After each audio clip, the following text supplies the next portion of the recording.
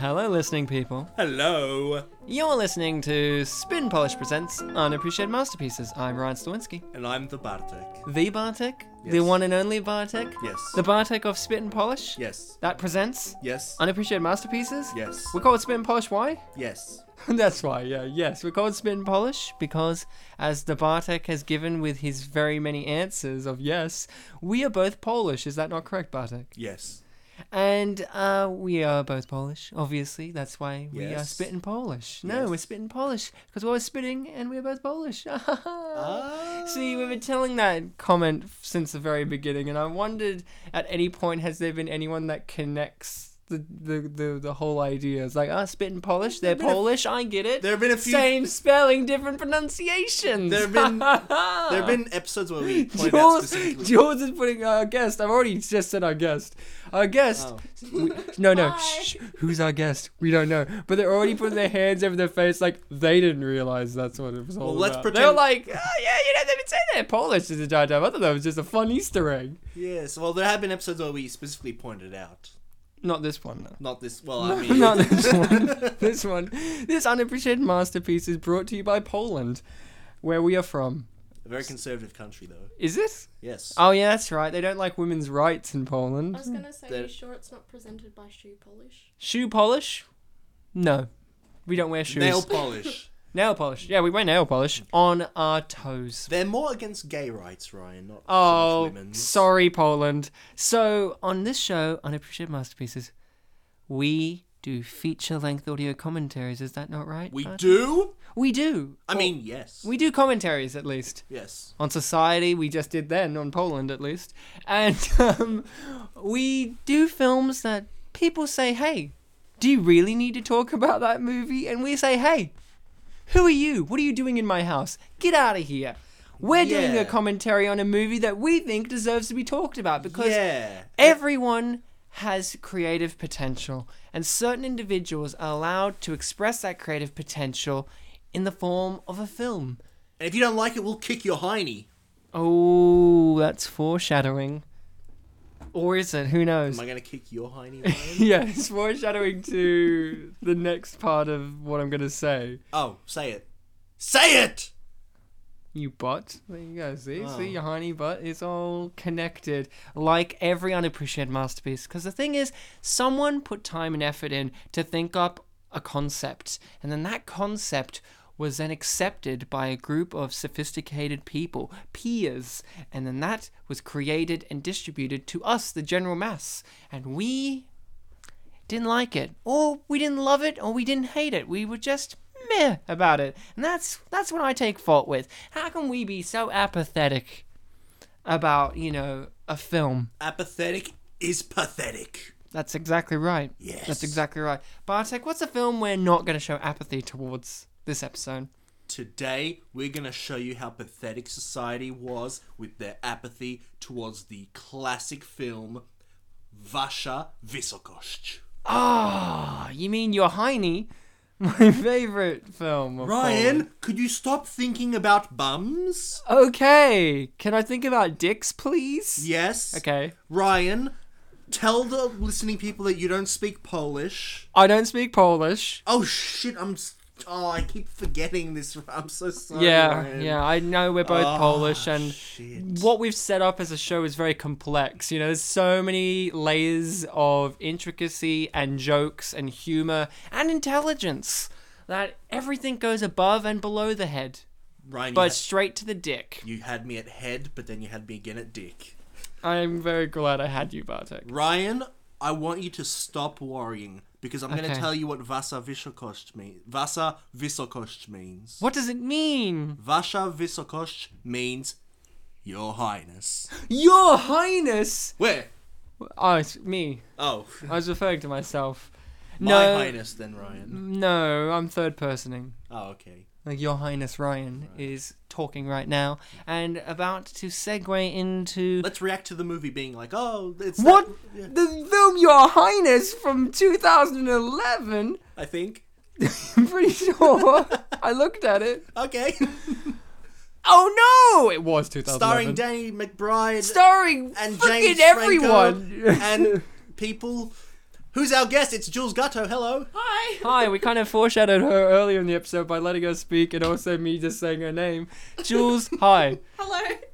You're our James Franco expert. You've been on for a single James Franco movie before. And you've been on for Scooby-Doo 2, which I feel like James Franco would have been a villain in or a love interest in. Or both. A villainous love interest in. Can you imagine Scooby-Doo 3 where it's called Franco's Revenge, in which... He's getting revenge for nothing? No, because in all those Scooby-Doo No, movies... He's getting revenge for not being in the actual film. Yeah, exactly. Oh, very no, good. in all the Scooby-Doo films, there are always characters getting revenge for things that happened in another film that we never got to see. You know what I mean? Like in the first movie, it's like, spoiler alert for Scooby-Doo, by the way.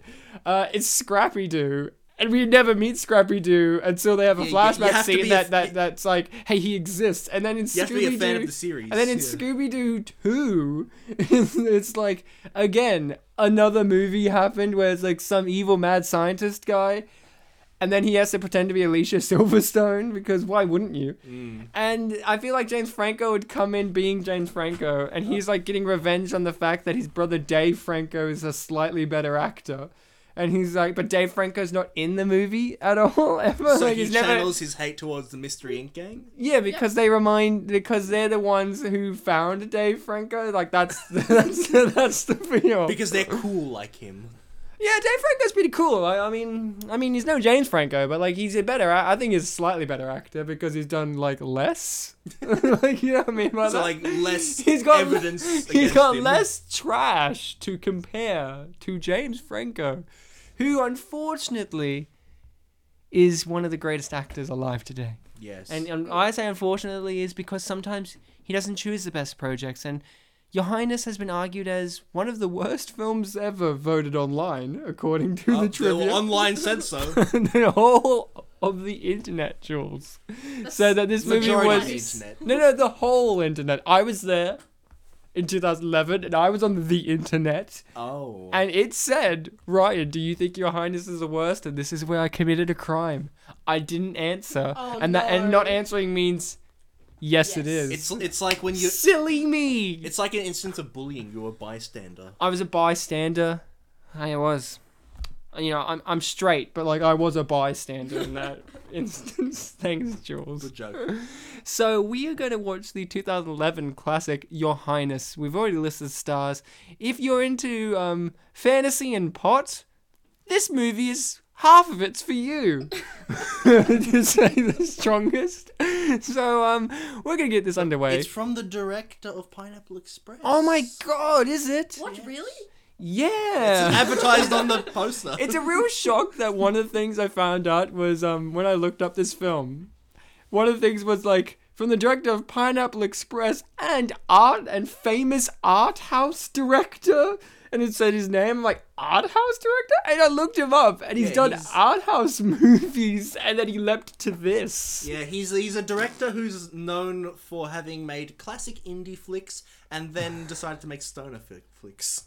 And this is where we're going to get started, guys. So get your copy of Your Highness ready. I imagine all of us have a legal copy of this film available to us. Well, you are Your Highness, Ryan. I am, My Highness, and you get your copy ready, because I'm going to do a countdown, and at the end of the countdown, I say play. That's when you press play, and you're going to watch this along with us, so you know what we're talking about. Of course, this commentary is going to be full of spoilers, because we're getting in deep in this movie. We're going in... We've already spoiled Scooby-Doo. We've already spoiled And the Scooby-Doo second 1 one. and 2 and 3.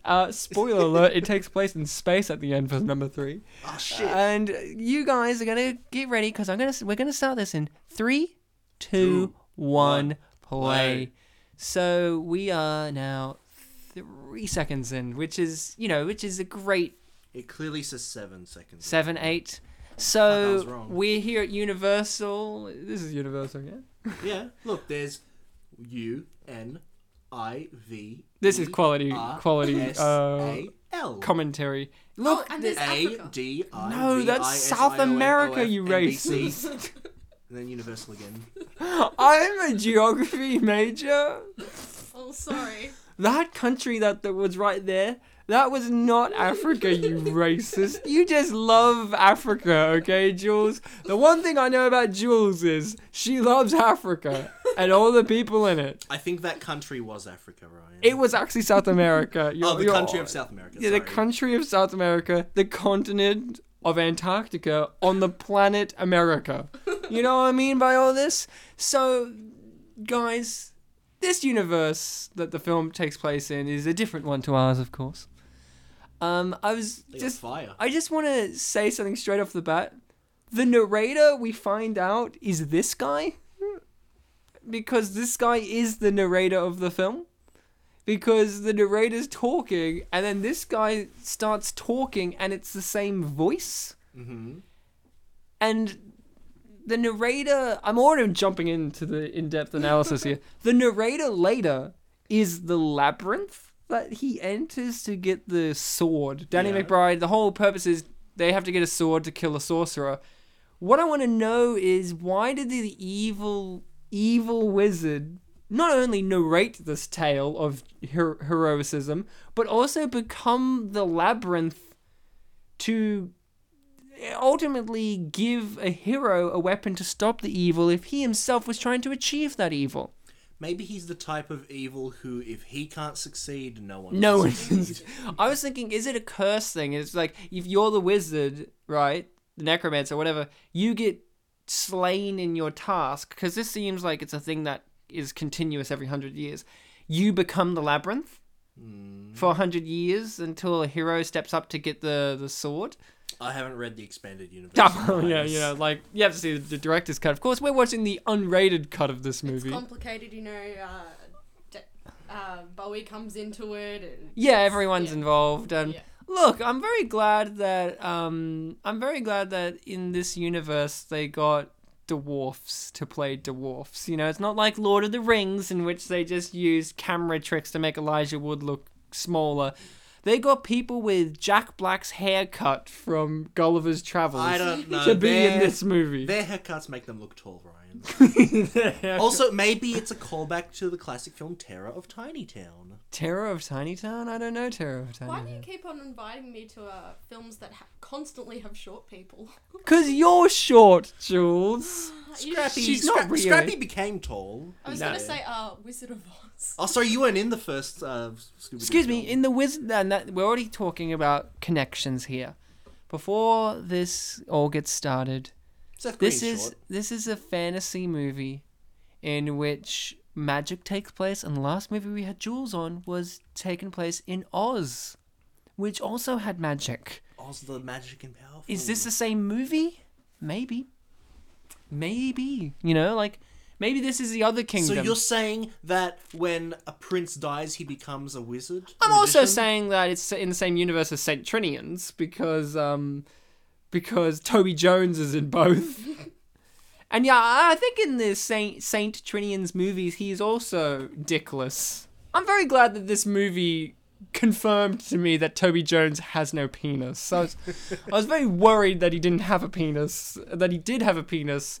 This movie confirmed, Ryan, you Wait, were right. so which one were you worried about? I was worried that he had a penis. Oh, so And then this that cheered you movie, up. said, "No, Ryan, don't worry about that. We'll confirm for you personally that Toby Jones is with some great shots." So let's go through each of us. Are we doing the reviews and ratings? Yeah, sure. Oh, okay. Tits, 10 out of 10. Yay! Jules, what do you think of tits? There were lots of them in this movie. I have them, so Where? Do you? Where? Where are you hiding them, Jules? in my nether regions. No! Not bum tits. No, not bum tits. Yes, Jules just admitted she doesn't have a vagina. She just has tits Well, down hold there. on, I was talking about bums, Ryan. Well, I was talking about. She said nether regions. Maybe there's more than one. Doesn't it refer to bums? She has more than one nether region. She just confirmed. Oh, toes. Tit toes. Breaking news, guys. Jules just confirmed. This has been confirmed. I don't want to confirm this myself, but I have to say it's been confirmed. There's a possibility of an extreme likeliness of confirmation that Jules has more than one nether region. Hashtag Jules has more than one nether region. Confirmed. Nethergate. No, hashtag Nethergate. Nethergate. Nethergate gate, you know? Navigate Twitter for Nethergate. So, no, what I was going to say was, what's our histories with this movie? Bartek? I saw it for the first time yesterday after... Well, no, before I finished an assignment. Why did you see it? Because we are doing it for the show, and I needed to make sure that you weren't just pulling my leg, which is a nether region of a sorts. You weren't pulling my third leg. leg about the fact that this is an unappreciated masterpiece, even though I had heard of this film and heard that while it's not very popular, some people do like it. It's not popular like James Franco in the film. It's popular. sometimes I bring up on this show that I've listened to the internet show Midnight Screenings. You listen to it, not watch it, huh? Interesting. I It's a sometimes visual medium. I sometimes watch it too, okay? Well, I'm masturbating. I've got to have something right. But in it, they never did an episode on Your Highness. But he would often, Brad, the guy in charge of the site, would often bring up the fact that he was one of the few people that did actually like Your Highness. Well, I'm glad someone liked it, because that brings me on to my history, and my one's tumultuous. You're the bystander, Ryan. I saw this movie at the end of high school. I remember very, very vividly. It was like the very beginning of like the holidays or the ending time. Post-exams? Post exams. Yep. Finished that, and one of my friends, who's clearly insane. Like we all have insane friends. She likes movies purely based on what actor, director they like. Mm-hmm. It doesn't matter. They're the person who's like, Tim Burton's Alice in Wonderland is great. And I'm like, did you watch it? And they're like, it is great. It's got Tim Burton in it. And he made it, and Johnny Depp's in it. I'm like, okay. And she was a big fan of James Franco. Big fan. Big, huge fan of the Frank O. And this was a thing, an event was created for us to watch this movie as a group to celebrate the fact that we had just finished our exams. And I was sure you weren't celebrating James Franco? We always celebrate James Franco. You don't need an event for that. It's a lifestyle. And I had to go over to my friend's house, and she lives very, very, very far away in the same town, but like she lives in the bush, so you have to like navigate and pretty much hike your way and all that. And we're sitting in her house watching this movie, and she's the only one laughing. No one else, including myself, laughed. I didn't find this film funny when I first watched it. I felt it lacked a lot of jokes, a lot of humor, and that was my downfall. You know, ever since then, I've been spiraling since. I made a big, big mistake. Almost as big as they make Zooey Deschanel's breasts in this movie, which are huge for some reason. I've seen her in other films and TV shows. Her breasts are not this big in those. You know, I'm just saying. You know, look at them now. I mean, I'm very surprised. But yes, that was my epic story. A tragedy. And today, I'm willing to make amends to Franco and the filmmakers involved. Have another go at this film. I watched it again with a smile on my face. I laughed. I cried. I felt. Time has changed you. Time has healed wounds inside of me, Jules. A wound you didn't even know existed. Well, it's internal, so you can never really know. Jules, what do you internally? Inside you internally. Yeah, like internal. Like it's inside her internal. That's a bit redundantly redundant. No, it's like, you know, internally you have a stomach. Yes. Well, what's inside that? Food, dummy. Yeah, but there's other things, but that's what I mean. Inside, what's internal. inside that food? Because your stomach is internally inside you, yeah? But what's inside that? See, that's what I'm asking. What's Food. A What? babushka doll. A babushka doll Oh. of James my Franco. mistake. Of James Franco. And inside of that is like James Dave Franco. Franco. Dave Franco, yeah. And inside that is like, it keeps Dave going. Franco's food. Dave Franco's Stomach. sperm. And it just keeps I was going. gonna Stomach say that full of inside his that is sperm. Alison Brie, but let's not. Guys, the funny face scene. No. Like, you missed a triangle face. Fun fact, I missed it the first time I watched it too. Jules, You'll what's, never experience. Jules, what is your history with this amazing film? Well, I watched it a long time ago. It was one of those things where I went over to a friend's house. 2011, was it? Well, yeah, around that. It wouldn't have been before that, would it? You might have got an early screening. That's true. Oh, like I did. Jules knows a lot of people. I do. She's connected. She knows me. Yay! And that's enough? So you're saying you saw this a while ago. Yeah, at a friend's house. That's the first time I saw it, and it was kind of one of those, oh, what do you want to watch? I don't care, let's just pull this out and watch it. Same thing, didn't really care for it that much. And then I watched it Again. For this? Yes. The smile on her face, she cried. If you could see Jules smile right now, it would make you think what's inside you internally. You know, it's that good. So, talking about something that looks like that's something inside of you, Toby Jones is on the screen just currently, or just a moment ago. What do we think of him as an actor? He's an actor that's appeared in everything. He's in the Marvel movies, he's in Harry Potter. I already mentioned he's in Saint Trinians. He's in Harry Potter, yeah? Yes, he's Dobby. Nailed this. Oh, right, yeah. When we Last time we had Toby Jones on the show, on it, like he was here, I was saying he was in the Harry Potter movies, and I was told, no, he's not. I'm right.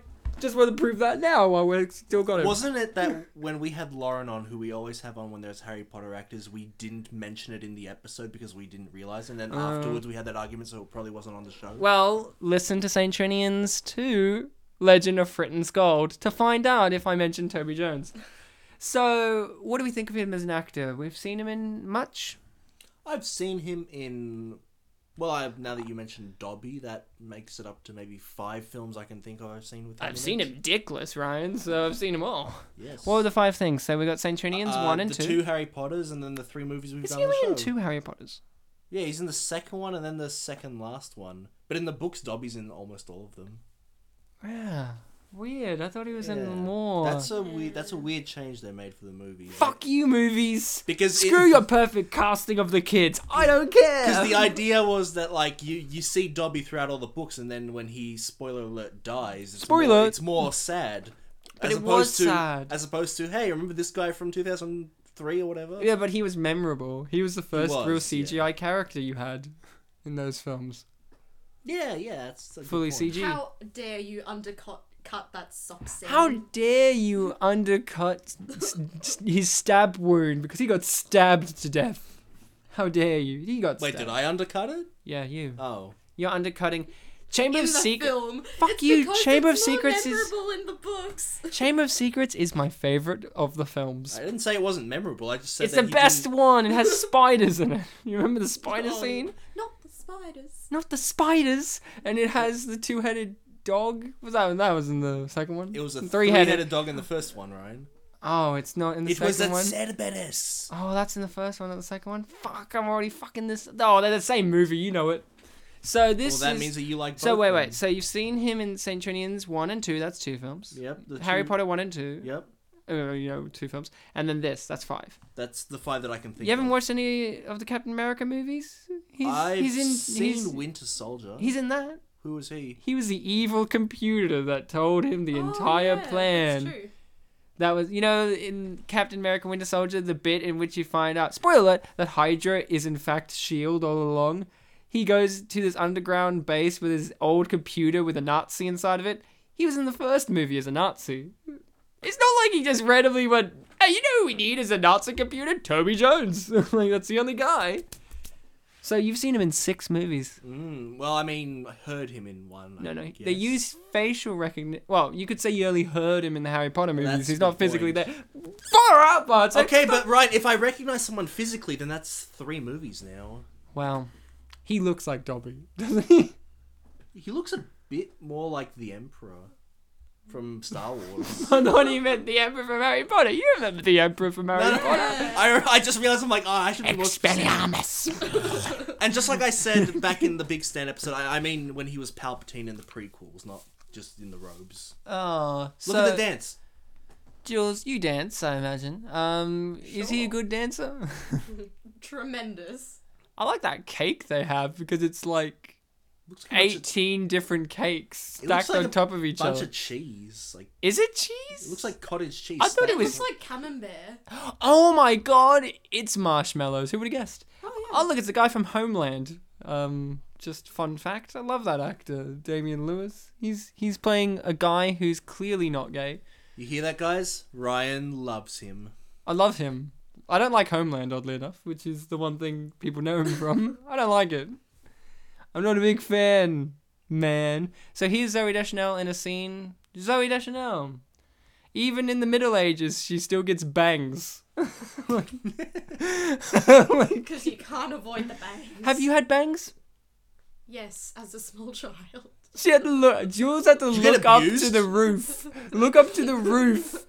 Gaze away and go, yes, as a small child. It's like if I asked her, have you got banged? And you were like, yes, like haunted by See, me. I I was- asked, have you had bangs? See, I was going for a domestic abuse joke. Jeez, Bartek, I'm going for a sex joke here. Jeez, it's not a joke if it's true, alright, guys? Calm down. So, Bartek, have you had bangs? Because guys can have them too. Yes, when I was younger. When I was a small Way child. back when. When I was a small Franco. Hey, your hair right now, Bartek, looks exactly like James Franco's Oh hair. shit. Yeah, Far my out. mum keeps telling me I need a haircut. And I look like the guy from Horrible Histories that's in this movie. I don't know why he's in this movie. Ryan and we both pointed him out before we did this episode for different reasons. He's the guy from Horrible Histories that plays the Viking characters a lot and plays all the great characters in the TV show Horrible Histories. Whereas for me, he looked very much like the tallest trapper from the film Cannibal the Musical by Trey Parker and Matt Stone, the creators of South Park. No, I thought you were going to say the creators of Basketball. That's Of- what they're famous for. Yeah, not Book of Mormon or South Park. Fuck that! Basketball. So, Team America. the plot of this movie, guys, is very intrinsic to that of a fantasy. Because this is, of course, a Pineapple Express version of a fantasy story. It's what happens if we did get the stoners of today, James Franco, Danny McBride, and stick them in a fantasy story. Let's be honest, Zoe Deschanel too. Well, I did see The Happening, and she was high as shit in that. I saw Yes Man, and in that film, people would have to say yes to my questions. Yes. Man. Yeah, man. She's been on the show, hasn't she? I don't Zoe think Deschanel. so. Far out. It's been too long. I feel like she'd fit in Band Slam, but yeah, as the drug dealer. Imagine the drug dealer that was cut from the movie. Well, there were no drugs in that film. Exactly, cut. It was a Disney film, right? It was. They've had well, I drugs mean, in Disney movies. They wanted it to be like, the High School Musical. So I was gonna say they've had actors who have taken drugs. every actor's taken drugs, Jules. Specifically in So- Band Slam. We've all had brothers that wanted us to be their best man, and we've decided to literally run around with sheep. I've got a younger brother. He can still be his best man. Isn't James Franco the younger brother in this? Because my younger brother would be my best man. James Oh, for Franco's older. the older brother. Fuck. It's in real life, one's older. What did you say, Julesies? I said because my younger brother would be my best man too. Yeah, wouldn't he? Why aren't I your best man? I would 'Cause you're not not the show up best. to the wedding and run around with sheep. And then we can go on a quest in which Is this that's because never brought we up. still need to discover what my nether regions consist of. Legs. We already talked about this No, with it's Bartek. toes. Toes and breasts. That's where it all What started. about knees? Knees are important. No, you only have the back of knees. Okay. Like no fronts. So this Yeah. film is. Let's just break down the plot for those who are a bit lost. That woman just clutched her chest. Good acting. It implies that she's a virgin. It's a joke, Ryan. No, it implies that she's having a heart attack. They grab their arm, Ryan, not their chest. It implies that That's she where the actually- heart is, Bartek, in the chest. The It heart's implies in she the... actually has breasts. No, she didn't grab her breast. Wait, she Ryan- had a flat chest. Ryan, you do know that they do grab their arms, right? What? The heart isn't in the arm. They don't grab... They grab their Where is arms. this guy coming from? When- The heart's in the arm. What a The heart's not in the loser. arm, but, people that have heart attacks, they grab their arms. But she was grabbing her chest, Bartek. I didn't see the cut scene where she grabbed her arm. Oh, was she going towards her arm, but, it cut Yeah, away man. before she got there? Oh my god, I like how he has 3 mums. It's already Hi, hard Mum. enough Hi, having Mum. Hi, one. Mum. Never explained why he has 3 mums either. It's Wait. just like, take it. If he ever says, my mum's a bitch, do they all get upset, or do they all, accuse each other of being a That's a bitch? question for another day. It's the big mystery. So the plot of this movie for you guys, if you're lost, is very, very easy to understand. There's Because a it's prophecy. based on, old fantasy films. There's a prophecy in which an evil wizard will impregnate a virgin, I think. Isn't it? No, it's just that he loses his virginity in the fucking, right? No, that's for him specifically, I think. I think it's just he has to have sex and and impregnate a woman. So on the eclipse of the 2 moons, you remember this, yeah. Eclipse of the 2 moons, so that he can impregnate her easier with magic, and she can give birth to a dragon that he will control, allegedly. I'm very happy that the movie brings up the fact that, does he? And our heroes must stop this from happening, because dragons, if Game of Thrones has taught us anything, are bad. Yep. Pretty much. And James Franco is the best prince in the land and best adventurer, and he has to bring his dopey brother along with him. And they go on shenanigans. But specifically, he wants to bring him. Yeah, no, he wants to. Yeah. He really loves him. James Franco is really straight-faced in this movie, oddly enough. I think that's... God, that shot right there, he looked a bit like Keanu Reeves. He is him. They're both woeing. So, Danny McBride is a loser. He learns to become a winner. And that's the film for you. I know I missed some complexities. He There was no plays- Minotaur dick referenced in that synopsis, but it's a poignant thing. Well, synopses shouldn't have spoilers, so that's good. Some do, though. So, yeah. Like- I guess if a spoiler happens very early in the film, it's kind of unavoidable. Like, Yeah, the exactly. apocalypse happens. No, but- it's like you say the character's name, Thaddeus. Spoiler! I didn't need to know that. no. Like, I wanted to see that in the cinema. Jesus. Now I'm going to cut my wrist because I don't want to know anything anymore. Bartek. Yeah. Here's the title of the film. It's too much. I go in wanting to see generic film 14. You have to be subtle like me when I said you're Heine multiple times. You're what? You're Heine. You know this film is very much Game of Thrones when they literally have Tywin Lannister as their dad. With a wig. That's a fun fact for all of you who don't know about Game of Thrones, like me. Oh, well, I'll make it easier for you. That's Charles Dance. That's his real name, Charles Dance. He's Why not a isn't dancer. he dancing? He's not a dancer. I He was in the movie Alien 3. So I suppose one thing we should point out about Charles Dance is that in this film, He's their dad. Wait, can we just...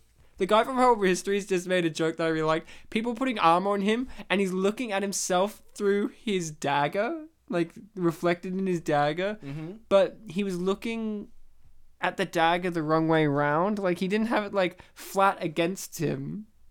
He had it like he was facing the sharp part. the sharp edge towards him. Okay. It's like, how's he looking? Was he? As in the part with the least amount of surface With area. Maybe no he, surface maybe he there. wanted to look at the ceiling, but not turn his head up.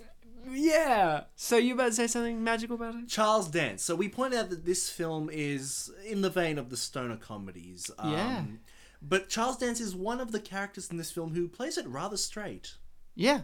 So that's something worth acknowledging. The fact that this is a very bizarre world, but here is a very not bizarre man. I have a very serious question now. That we've had fun times and joking, but now it's time to crack down. Okay. Okay, put your erections down, girls. Steven's here. Steven's here. For a stoner comedy, did you expect there to be any pot humor in the movie? And were you surprised that there was literally one scene of it in the movie? Well, here's my thing. I walked into this film pretty much only knowing that it's a Danny McBride film. Called Your Highness. Called Your Highness. And the high thing actually went over my head. Oh, good. It went high above. Yes, Look, her breast. It's ludicrous. I'm Yeah, sorry. Okay. I didn't Since know. when? What do you mean? As in, since when were they ever that big? They've never been that big before Oh, or I thought after. I thought she was being like, since when's that ludicrous? Since when's it ludicrous? But no, seriously. Like, I've watched her in many other things. They're really working her breasts in this. That's why it made me think of the film Big Stan. Because in that movie, they used prosthetic Oh, breasts yeah, on yeah. one of the women. Oh, yeah. In that, I looked main up woman. all the facts. No facts have been given about the prosthetic of breasts in this because they're a lot larger. But then in other scenes, they're really small and flat, like normal. Just like, no offense, but that's just what they are. Lots of padding. So much, I guess. So much padding. Alright, guys, remember, we're in serious times. Oh yeah, Sorry. serious times. So we're talking So about I- stoners and comedies, and you didn't get walked- Your Highness. I walked into this film, I missed the double entendre of the highness thing being like, oh, royalty, and also you're being high, like on Ah. drug. No, really. And wouldn't it be weird if they spelled it "your" as in "you are"? You know, fun fact, when I went to Google this film to You go- wrote it as that, didn't you? No, my keyboard didn't register the Y-O. So it was like, you are highness. I'm like, oh, it still works. It still gave me what I wanted. I didn't think of that, and it was brilliant. So you we keep interrupting you. So Yes. Well, you interrupted me too. Sorry, go on. You obsessed with tits. I said No, I was accusing Ryan, not you, I said Jules. we keep interrupting you. Oh. You just went, it's only you. Just went, it's only you. Jules apologizing. You're like, I forgive you, but it's Ryan who's really interrupting. It's because you have a history.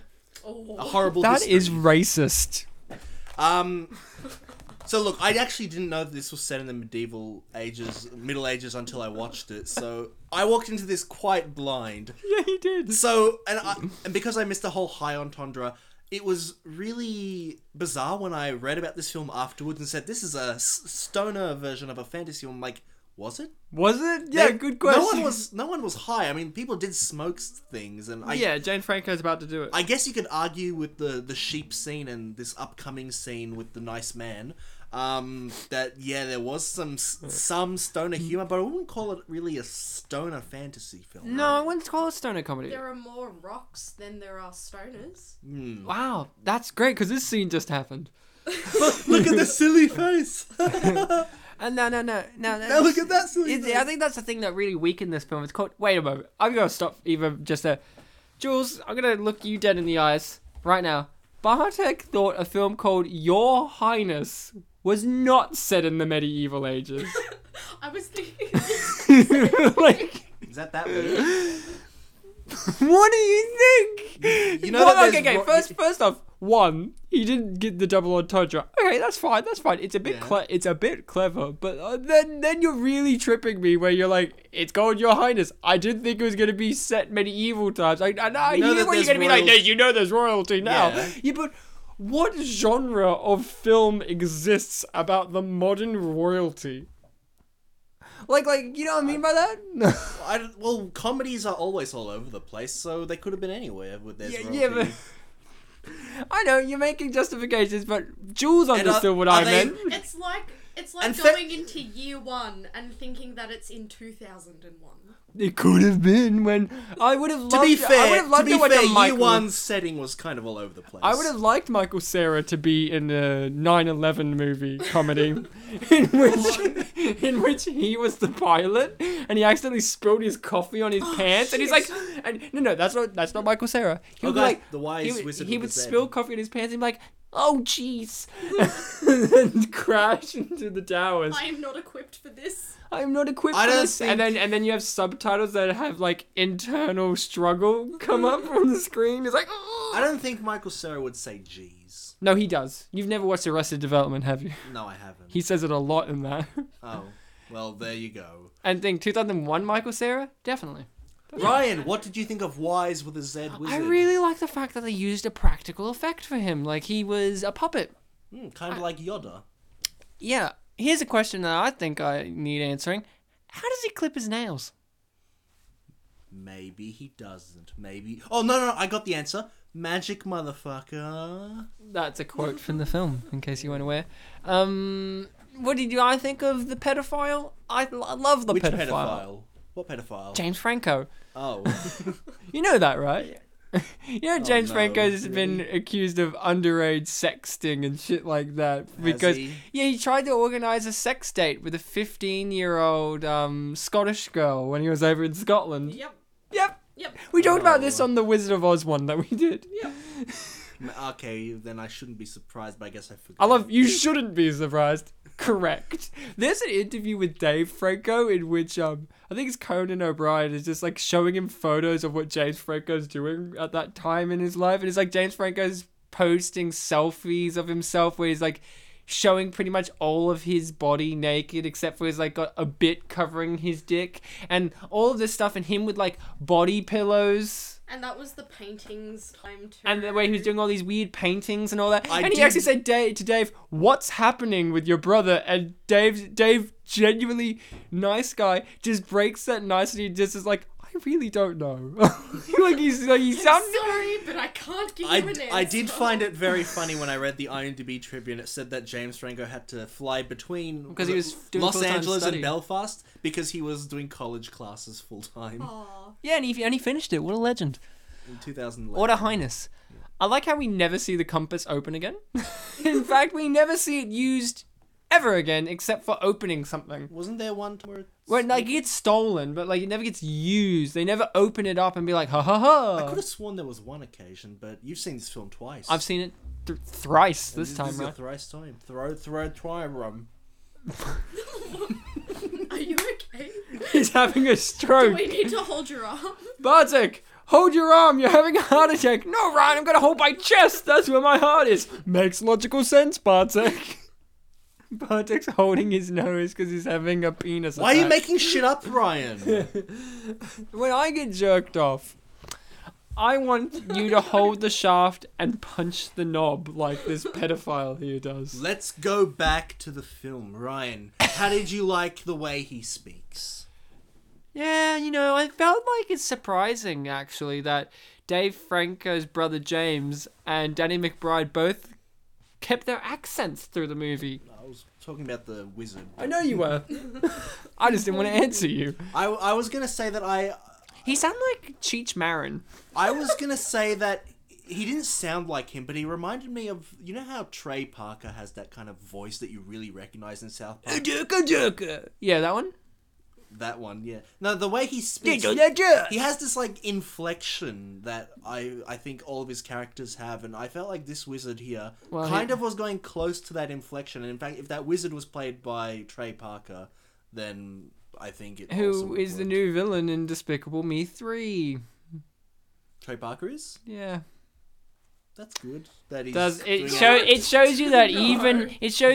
even the the most criticalist of humorists today also like to sell out. Well, I mean, Ryan, he's trying to break into the voice acting industry, Oh, good. the animation industry. He hasn't been doing that for years. Has he? This reminds me very much of My Friday Nights Out, in which Jules cuts open an animal and makes me eat its heart for a practical joke, and I never learn. Yes, Daenerys Targaryen. No, this is before that. This inspired Game of Thrones. I get that. You get that? You do get how Danny McBride is Daenerys? Yes. I want to see his tits. Do you want to see him emerging naked out of the flames? That's the best part of Game of Thrones, is not only that every season she's naked, but every time a season pops around, Emilia Clarke has a big feminist rant about, like, I am not getting naked anymore because I'm more respectable than that. I And think then it's a she bit gets more than, naked. Come on, guys, get your dicks out. No, I mean, Kevin Bacon addressed that, but my favorite thing is, like, she just keeps as an actress being like, I'm not gonna do it, and then repeatedly does it more and more. I think it's like a tactic for the audience to be like, oh, I'm not gonna get it this time round. Oh my god, there it is! Like, you gotta keep them interested. Like, that's it. For all the Harry Potter fans out there, the first word he says is Hufflepuff in this shot. No, that's not for the Harry Potter fans. That's for the Saint Trinians fans, Bartek. Is it? For all the Harry Potter fans, you're gonna see him with no clothes on in a minute, and that's for you. If you want to see Dobby with no dick, you're getting it. I'm just trying to spread awareness Why for are the. you guys reacting to the fact that I keep mentioning that he has no dick in this movie? I can't get over the fact that they show him dickless. Because in Ryan, we're waiting for you to bring up the mechanical bird. Okay, I really like Steven the Lizard. He's my favorite character. Just saying. Jules, He you're is in a pretty favorite good. character? Was it Steven? Spelled with a V? In case you wanted to be like, is it PH? No, it's a V backwards. Because medieval times. A mirrored V. A mirrored Are V. you sure it's not upside down too? I mean, then it'll be a carrot. A mirrored. Can I just say, a mirrored V sounds like the best sexual band name ever. Like, Jules is the front woman for Mirrored V, in which the band would wear nothing. Like, they would wear nothing but, like, a shard of mirror on, like, over their nether regions. Oh god. And it's in the shape of a V. A single shard over all their nether regions, Ryan. A singular. Yeah. Even though there are multiple nether. Well, it can cover. You didn't hear how big it was, did you? How do you cover both the vavoo and the bum bum? You know, the bum's already covered. Like, you don't see the butthole Just usually because don't- of the cheeks. Just don't turn around. Not only that, don't turn around, bend over, and then spread your ass cheeks out for them to see the butthole. I mean, you know what I mean by that? Don't do Jules. No matter what the creepy guy in the alley says to you. Oh, And that creepy guy is Toby Jones. Look at this. I like Danny McBride really wanted to make sure his eyes were Oh my open god, look to right, this. he has no dick. Did you notice that the first 2 times you watched it? I actually didn't. I thought that he had a big horse dick. I'm glad that we could see Toby Jones's I butthole. we thought he had watching- a small figurine of Dobby there. He did. How's it hanging? Like, How's it By string hanging, or bro? With super glue. And were you guys surprised by this plot twist that they all are working for the bad guy whose name is Lazar? I kind of was, yeah. I wasn't. I mean, I saw it already once, but like The first time you watched it, when you were the not first laughing? the first time, I'll be honest, I was also not surprised because it's Damian Lewis, and he's always a bad guy. Oh, you're cheating again, Ryan. Cheating by using your brain. Fuck. Fucking Gabriel Byrne effect. It's the Gabriel Byrne effect, in which every time you see Gabriel Byrne in something, it's always like, surprise, he's a villain. I'm like, surprise, I guessed, because he's always a villain, except for like in Miller's Crossing, and even then he's an anti-hero. So, Bartek, you're a newcomer. Jules and I were experts, and Jules is a Franco-spurt, you know, which sounds dirtier than Franco it needs Spurt to be. sounds like something that like teenagers will go through. It sounds like something James Franco gives to you. He's Franco Spurt. It's a sexual. Oh no, Stephen! Oh no. I'm glad bearded dragons were a big thing back then. So, Bartek, you're a newcomer. Dude, what if the dragon that Lazar gets is Was Steven? a bearded dragon that came out and No, it was like Steven. It was Steven specifically. What if it was a dragon with a beard? Don't you like that Chinese people were here for the Middle Ages to be a part of the evil wizard's army? I'm very glad that representation's being shown. Mm-hmm. I'm just glad. Mm-hmm. What I was gonna say about it was you're new to this film and its universe. I'm not new to this show though. Hey. Okay, Jules, you're new to the show. No, she's not. She was in Relatively. like She's new host now. If you don't shut up, she debuted just after a dozen episodes, Ryan. She's not new. a baker's dozen. So, what I was gonna say about it was this universe. It's a comedy. We've talked about comedies a lot before on the show. This comedy is a bit different, though, to something like Year One. It has gruesome violence, special effects that are pretty A-grade. It has A-grade dong humor. It has mysteries. It has a plot. What was some of the things about that really struck with you? You know, was there something that really stood out or surprised you even? Other than it was set in the medieval ages and that it was a stoner comedy, that it wasn't actually a stoner comedy. Hold on a second. This is set in the medieval ages? Yeah. Oh, okay. I thought this was in 2001 as well. Yeah. No, that's Year One, Ryan. Fuck. Like you did mention the whole thing about the dicks. Did I? Yeah, Oh, good. it had good dick humor. You said that. Oh, A-grade dong humor was the exact thing. Ah. Yeah. I said that to both you and Jules when getting ready for this. I'm like, oh, this film has A-grade dong humor. It does. So, I have proof of that. so even What is... I have proof of that. Like feel free I to have interrupt me. Let's go with that. I have a dong. I have proof. Is that the Nether region? No. No. Oh. That's on her face. Okay. So, you were saying? I know that it's a common notion in Hollywood films that, yeah, you can show dicks, but you can't really show vaginas and stuff like that. Yeah. Despite that, I don't think I see all that many, like, actual dick jokes in films, despite the fact that they are more You don't go out to accepted. films. Maybe I've just been missing them and watching the wrong films. I've been watching the non-dick films. Yeah. So I felt like it was really... You haven't seen Baywatch then? The new Baywatch? Yeah. Does it There's have a dick joke? 5-minute dick sequence in which somebody gets their dick trapped in a what you call it, sunbathing chair. Yeah? They get it trapped in that, and for 5 minutes it's them smacking their dick trying to get it out of there. Yeah. Sounds like Or what great- about the scene in the new Baywatch where this is true. Zac Efron has to go to the morgue Oh, that one. and he jerks a dead guy's dick because Dwayne the Rock Johnson's a dick and tells him to do it. I was gonna say, what about American Pie? Like, I mean, he fucks a pie, but you don't actually see dicks as much in that. oh yeah. You see more true. titties. Yeah, funny You thing. see more puss in What that. about the super glue? No. Yeah, I guess. Funny thing with First, I'm disappointed. Yeah, you proved me right there. funny thing with the Baywatch thing is because that's a movie based off of an old property. Not as old as the medieval ages, but yeah. It isn't. No. Well, that just ruins my point. No, so I was at a high school recently, teaching year 7 classes. Yeah, he was there. He was there legally, unlike James Franco would be. Yes, legally. We just need to clarify that. yeah. We've already brought up pedophilia. in Thanks this for watching episode. my back, Ryan. And I remember one of the things my supervisor said was she was pulling out examples of something related to mime, and I can't remember what it was, but she related it to Baywatch. I'm glad somebody did. And I hadn't heard of the fact that there was a new Baywatch film. So I was like, why are you telling these 13-year-olds like references to this really? Because they've also watched Borat. Right. They would have been like 4 years old when Borat Yeah. came out, so they would have seen That's it. True. depressing. Yeah, I know. But I was also going to say the fact that this is a comedy. We've mentioned multiple times. See, this is what I was thinking of. Oh shit! You're right. There's a shot. And I think what you were mistaken of, Ryan, was that this is probably the same day as when they got it. So Yeah. it probably like stuck out in your head.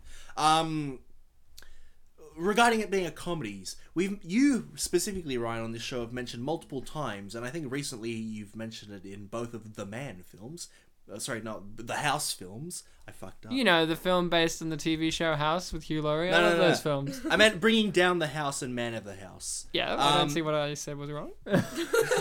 You mentioned in those episodes and multiple ones before it how there are older types of films from, earlier last decade and before where they were more written Comedies, yeah. comedies, and then there were the improvised comedies that came after, which are more like this film. This film, yeah. Year One.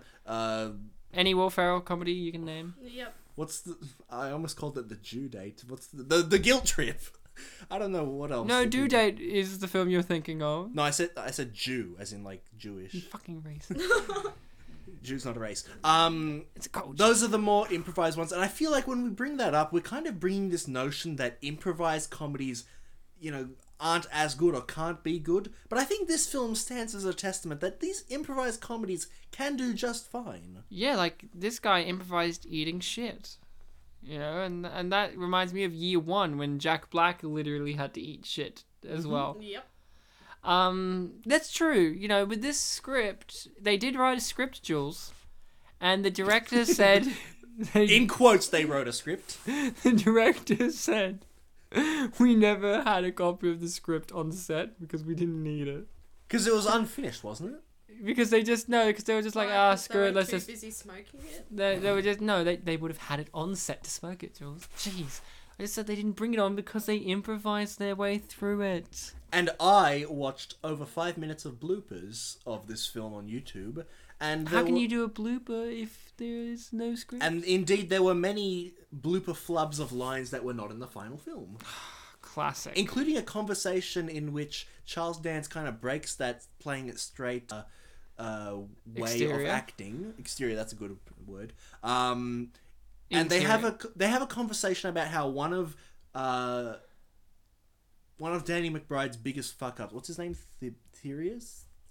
Fabian. No. They have very similar names, these brothers.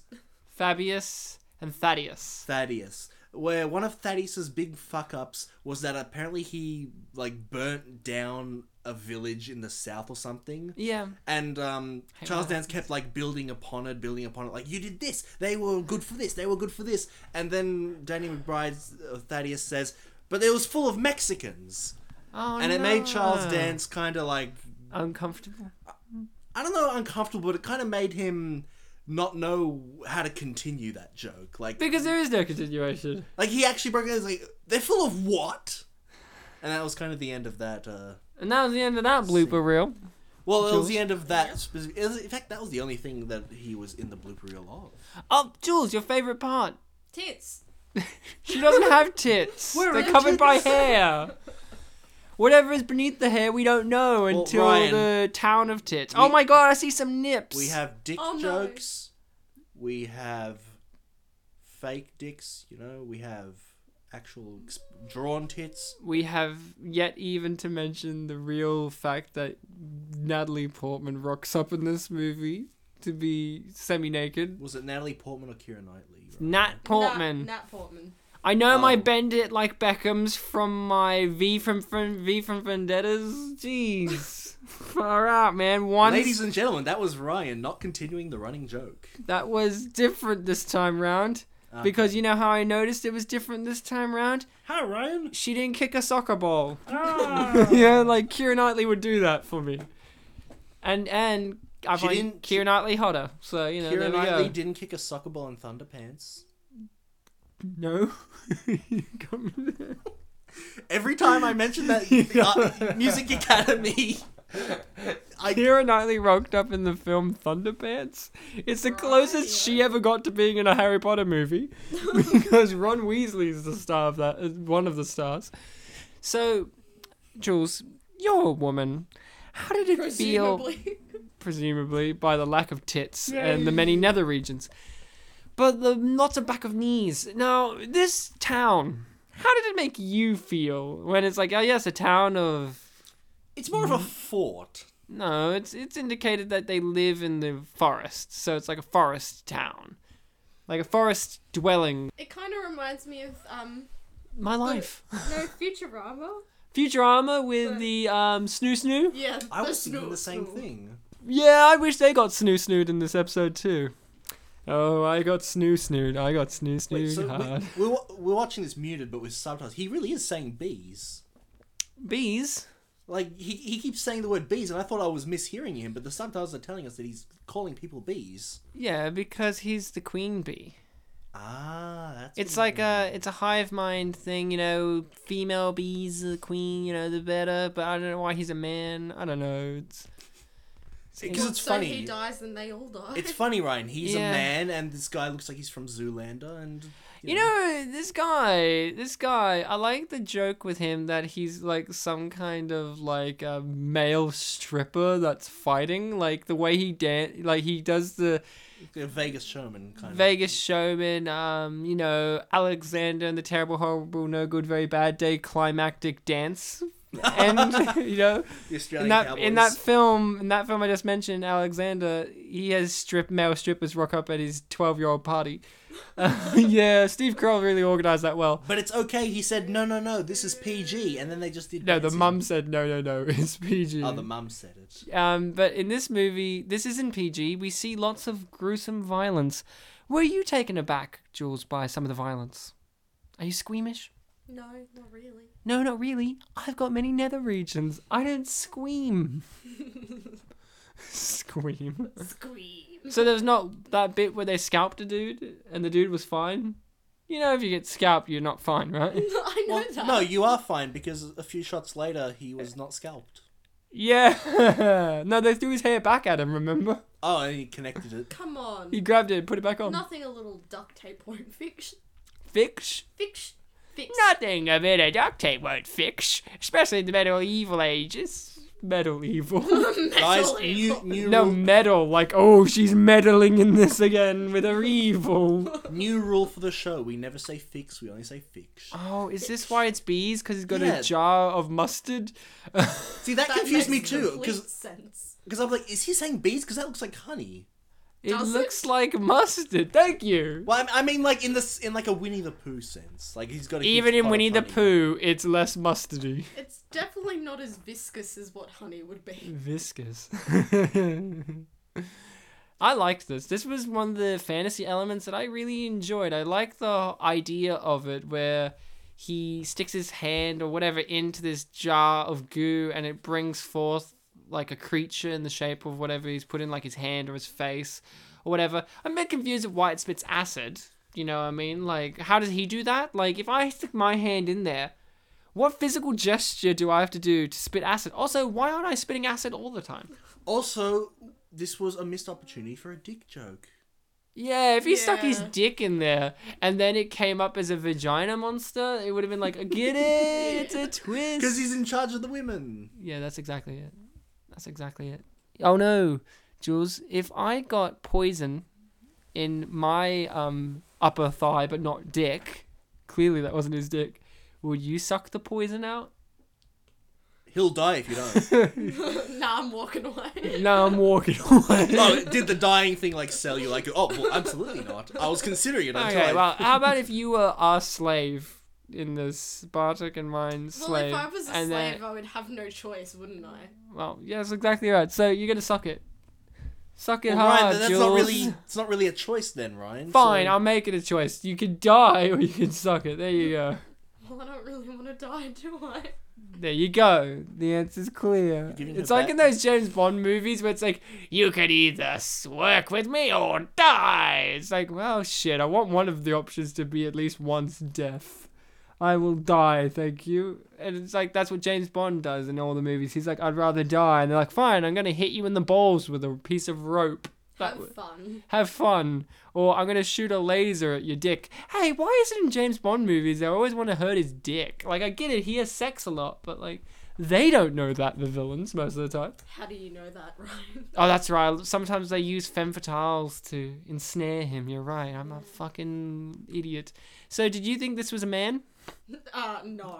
Based on those eyes and eyebrows. No. Bartek, I'm not going to take your anatomy workshop on this episode because Bartek in the past has made statements on anatomy that have far exceeded expectations, such as Jack Black in the film Gulliver's Travel, where he alluded to this, had the haircut of midgets. Like, I'm like, how midgets I have a walk- specific haircut? I walked into this episode wanting to make a callback to that, but then you beat me to it. But no, look, she's got like eye makeup, so Does she? she does. She Does has she? very bountiful eyelashes. Those are the blood of her enemies. Like, hold on, am I like the weird one on this one? You are the weird one, yeah. As soon as I saw the hood and the eyes, Oh, that's I knew. a woman. I knew even before that because I'm like, well, that's the only one not showing their face, and I know Ryan. that Natalie Portman rocks Well, up in the gee movie. whiz, that looks like Natalie Ryan, Portman. you apparently had me on the Your Highness thing, but you don't have me on the eyes thing. Okay, here's something. Honestly, would it be a surprise to you if they lifted up the veil and it was Michael Cera? Yes. No, because he has very feminine Well- features. But Well, no, because this movie already has a Michael Cera equivalent in Courtney. No, Courtney's more of your Jesse Eisenberg than your Michael Cera. I think the Because opposite. because Jesse Eisenberg plays Michael Cera in Types, but with a lot more arrogance. And Courtney in this movie shows a bit of arrogance. He swears. He talks to them not like they're they're equals more so. Well, Michael Cera would be a lot less. I feel like quivering in his boots. I feel Yeah, like Michael Cera would something show a wrong. lot less confidence. See this shot?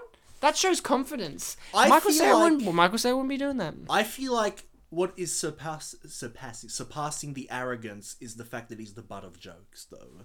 Yeah, but that character is always going to be the butt jokes, even if Jesse Eisenberg played it. I still think that the butt of joke thing is more of a Michael Cera thing, though. See that, Michael? You're a butt of jokes. We still like you, though. Do we? I keep putting on that voice. in this I don't know. episode. I'm liking Michael Cera at the moment. He's in the revamp of Twin Peaks, and he's doing a Marlon Brando impersonation, and he Is he? can't. Yeah. His character's name's Wally Brando, and he's born on the same day as Marlon Brando, and he's like got the full like motorcycle outfit going on, and he's speaking with a lisp because he's trying to do a Michael Cera's trying to do a Brando impersonation, and I was watching it and my girlfriend turned to me and goes, what's with his voice? And I just as I stated out loud, I was realizing when I was stating like, he's doing a Brando impersonation. But you know who's the real Brando of this movie? We are. The Because body double of Natalie Portman here. Yeah, that's not her body. Natalie Portman doesn't like doing sexualized scenes or nudity. She What? tries to avoid it as But much as Ryan- possible. But Ryan, The- didn't she really want to be in this film? She definitely wanted to be in this. Oh, you're not going to bring up the trivia? I'll bring it up after my trivia, which is this scene here. Oh, Ryan's joke, yep. It's not a joke. This scene here was the marketing for this movie because Was it? the movie doesn't have jokes in it as much. It has contextual humor, Jules. In terms of, you can't tell me a joke that happened in this movie, but you could probably tell me in the movie what's funny is the fact that they use modern slang and terms, but it's funny because they're speaking with posh accents in medieval ages, but there's no jokes, say. There's not like a setup and a payoff and a punchline. So in a trailer term, that's very hard to create for a comedy. Without giving away pretty much everything. Oh, yeah, but also selling, hey, it's a comedy. Because, you know, trailers are short, you've got to get to the point, show the funny bits. But this film doesn't have overtly funny bits, it's more contextual humor. Like, if you're watching it, you get the humor. There is no jokes, necessarily. So they had to pitch this movie in the trailer by just showing her semi-naked body. And, she does not like it, Natalie Portman. She's not one for nudity. She's done like a short film in which it was like her naked, but like you don't see anything. It's like her being like, you know, there's that episode Simpsons in which Marge and Homer have sex in a windmill at the putt-putt golf, and they have to try and run away back home because and they've been covered up by all these different objects. It's like one of those kind of movies. And she talks to this day about how she regrets doing that movie because she doesn't like being naked on screen or on stage. So it's like in this movie, they're like, we'll get a body double. I just thought that's an interesting fact. But Bartek. In this sequence here... If I said shame, would anyone understand that? Shame? Yeah. Do I feel shame? It's a concept. Oh, no. As You in mean the if TV she- show? If she got a body double and I said shame. Shame. No, it's Like, a Game of Thrones reference. I get you. I've already Shame. established that I don't watch it. Shame. So. Shame. Shame. So James Franco in this sequence here, I get that you wear like an undershirt with your armor. yeah. I I'm feel already like liking where this is going. I feel like his shirt is a bit too modern. What do you mean? I just feel like you would see people today wearing the shirt. Well, that's the unfortunate thing about hipsters. They bring the retro back. But in the next shot, It's like in that episode of Seinfeld in which he wears like the flousy shirt, like pirate shirt. the pirate the shirt, puffy shirt. the puffy shirt. Okay, yeah, I see what you mean. Yeah, a and t-shirt? It's a t-shirt. look, I'll be blunt. In this scene, it gave me flashbacks to Scooby-Doo 2. Why is he... yeah. He looks like No, I get that. Shaggy in this Well, shot here. that. I think this scene If it was green, it would be perfect. And is al- greenish. yeah. And also, I mean bright green. And also, this is a scene set at night where the character that looks like Shaggy is getting emotional with a character here who's half like pet, half friend, which is also a scene that was in Scooby-Doo 2, Monsters Unleashed, with Jules was on. Which when I watched this scene, I was like, is this one of the reasons why we're having Jules on for this episode? Yeah, of To course. connect the James Franco to the Oz the Great and Powerful. You know why? And this scene to Scooby-Doo 2. You know why they have him in a t-shirt, right? Because James Franco worked out his arms in this movie, so he wants his arms to be shown as much as No, possible. he said, I will not do this film unless you show my arms. And he does. You see his arms when he first comes in. I was like, oh, he got ripped for this. And then my girlfriend leaned over and went, not on leg day, though. And you do. You look, his legs are like, but his arms are like, brrr. And as we read in the IMDb trivia, Ryan, how many months of something did he do? Lots of months of something. The answer is 9 and sword lessons or sword. 9 and baby. Was it fencing or No, just sword. Just sword play. So he learned how to do swords. It really shows in this movie, you know? When you see him Play holding with a sword, you're like, he's holding it. He was teaching With his brother. conviction. He was his teaching brother how to Dave? swing. He No, was no, no. teaching His Dave brother in the Franco? film. Oh, I thought you meant in real life. It was like, hey, it's me, James. No, he was teaching his Danny McBride. And Dave's brother. like, hey, it's me, Dave. Let me teach you how to hold your sword. They were training for the. You're going to grip it at the base, Dave. They were Firm.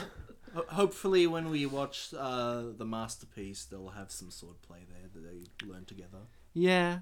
So, Danny McBride, we haven't really talked about him very much. He's the central actor in this film. Do we know him from much? And if we do, what do we think of him? Funnily enough, the thing I know him best from is This Is the End. Yeah, I would agree with that. Yeah. I've not seen This Is the End. Oh, really? No, like I said, like this stable of comedians, the ones that and This Is the End. There's only a few of them that I genuinely do enjoy. Like I enjoy James Franco on a more dramatic level, or when he's in something that's supposed to be good and he's goofing off, like Spider-Man. Like when he's in Spider-Man and he turns around and gives that smile and then a truck goes past him and he's gone. That's hilarious. But like Michael Cera out of that group is probably the one I like the most because he's done more things I like. Well, he's done 3 to 4 seasons of Arrested Development. He's really in that film, isn't he, Jules? I know he's briefly in this in the end. I know that, but like I remember the thing that everyone talks about is like he's one of the best parts of that because it's the opposite of Michael Cera. Yes. Yeah, And the very one thing I much. do know is he demanded in that movie that he wears that jacket that he wears because he just bought it and it looked cool. And he demanded, I'll be in it, but only if I can wear this big jacket that I just bought. Other than that, like that stable of actors, I don't really care for. I'm pretty sure they so make I just, fun of Your Highness in the film. yeah, obviously they would, but I'm not much for meta humor movies as much. Where it's like, get it where we're here, blah blah. I'm like, I'd rather see The World's End, which came out the same Oh yeah, time. that was a good I one. saw both of them, yeah. Yeah. But the movie had Zoe Deschanel giving her blank-eyed stare. It had Hermione Granger for some reason. Oh, giving a dead-eyed Watson. stare. Cool. I don't know why Emma Watson was in that film. Get it? She's in it. It's weird. Because they got to prove that she can do something other than Harry Potter and Perks of Being a Wallflower, and that's about And it. Beauty and the Beast. No, but that was before Beauty and the Beast. That's true. And even then, let's be honest, she's not very good. I haven't seen it, so I don't know. Oh.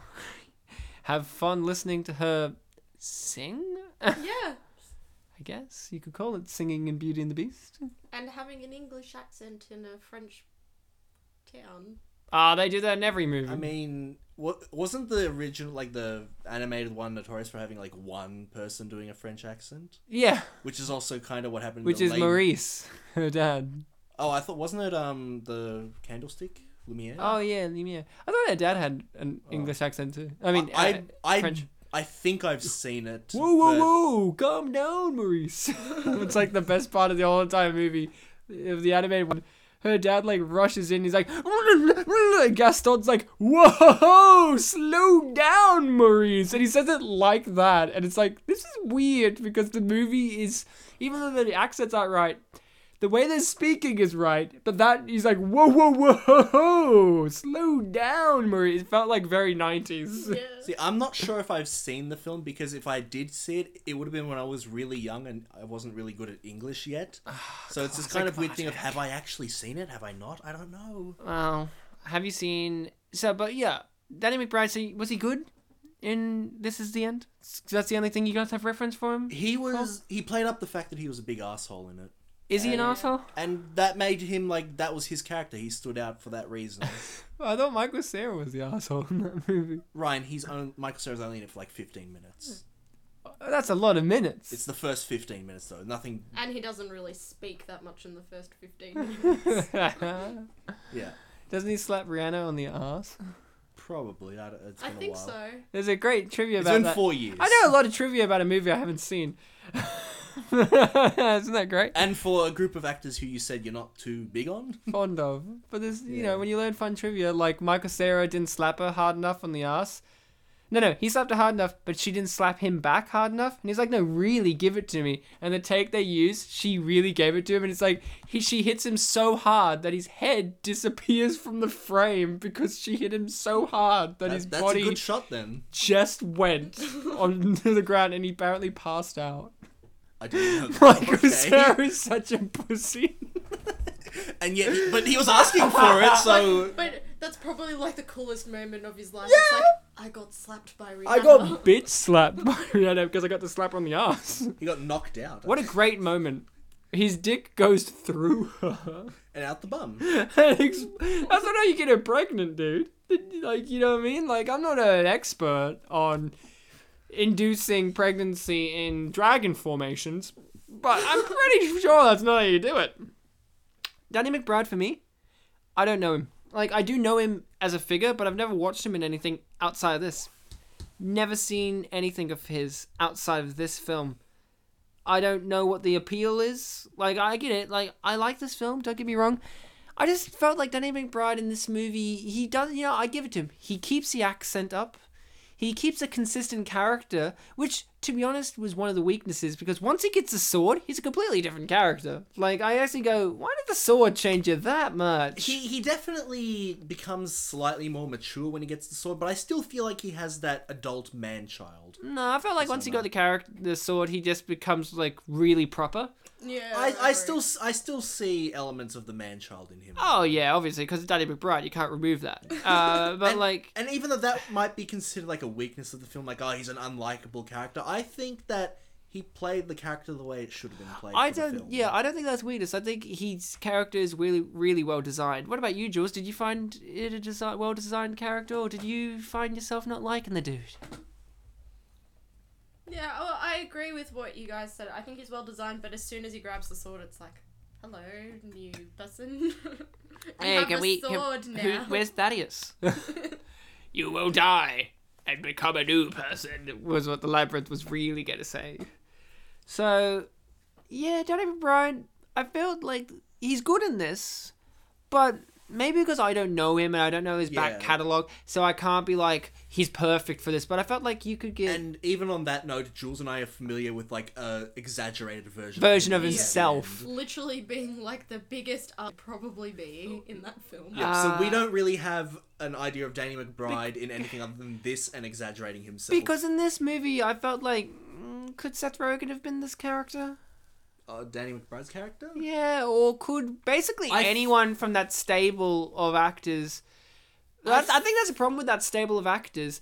I think that's why I like Michael Cera the most, because he's the one that only Michael Cera can play the Michael Cera roles. While James Franco, right now, you could replace him with one of the other ones, and it would still be the same movie. I think compared to Seth Rogen, though, and again, I'm limited by the fact that I've only seen 2 Danny McBride roles. I feel like Danny McBride has bit more of that arrogance, type of arrogance. Yeah, but I feel like if you were to put James Franco into Juno, it would be a completely different film. Where you could put Jonah Hill in this part and it would still probably work. Yeah, you could put Jonah Hill in... Oh, they'd make it work for sure, yeah. I still think Danny McBride would be the best. I think that's the weakness of this stable of actors, of comedy actors, in comparison, say... They're too similar. Yeah, you could interchange them because they all do the same things, except for Michael Cera, who stands out because he's awkward and feminine. He is the David Spade of this group, where David Spade is for the Adam Sandler group. Like, or the me of our pair. Or the Jules. No, Jules is more feminine. But no, like, at least with Adam Sandler's crew, that you can swap and change them, but they really do rely on, you need Chris Rock to do Chris Rock, you need Adam Sandler to do Adam Sandler, Kevin James... You know, he's there. You can have him as... You know, like, as much as you may or may not like those guys, they all are different from one another. Like, you need Kevin James to do Kevin James. You can't get Chris Rock. You can't get Chris Rock to do that. But in this stable of actors, they're all these guys who are like, yeah, I've got a degree, but I'm a stoner. Yeah. And that's kind of it. Well, Michael Cera, I think that's what I like about Michael Cera. He's in this stable of comedy actors that are all stoner-based, and he's the only one that isn't. Like, I never think of Michael Cera as a stoner, ever, in any of them. Awkward more. He's awkward. Yeah. I'm not saying that Michael Cera should have played Natalie Portman in this movie, but it would have been great. That would have been for a comedy, that would be funny. But this is a fantasy movie too, and are we fans of fantasy? It's got fan in the word, Ryan. Right. I made a mistake even asking that question. It also has Fanta in it. I love Fanta! And then there's C. I've been to C once. I've seen it. I see all the time. No, seriously, what do we think of fantasy in general and as a film genre? It's definitely one of those ones that can be shaped in many different ways, because at its core, fantasy is kind of focusing on things that you can't really see in your everyday life. So it could be something from wizards to mythical creatures, and you can put them in settings that are magical, like, I won't say Hogwarts because that exists in a world filled with things like that, but this is like an older area where there's wizards all over the place and it's a common thing in society. Or you can put a random wizard in the real world and have that be the conflict. So it's a very moldable, putty-like genre that you can play around with, and I think it definitely has a lot of potentials.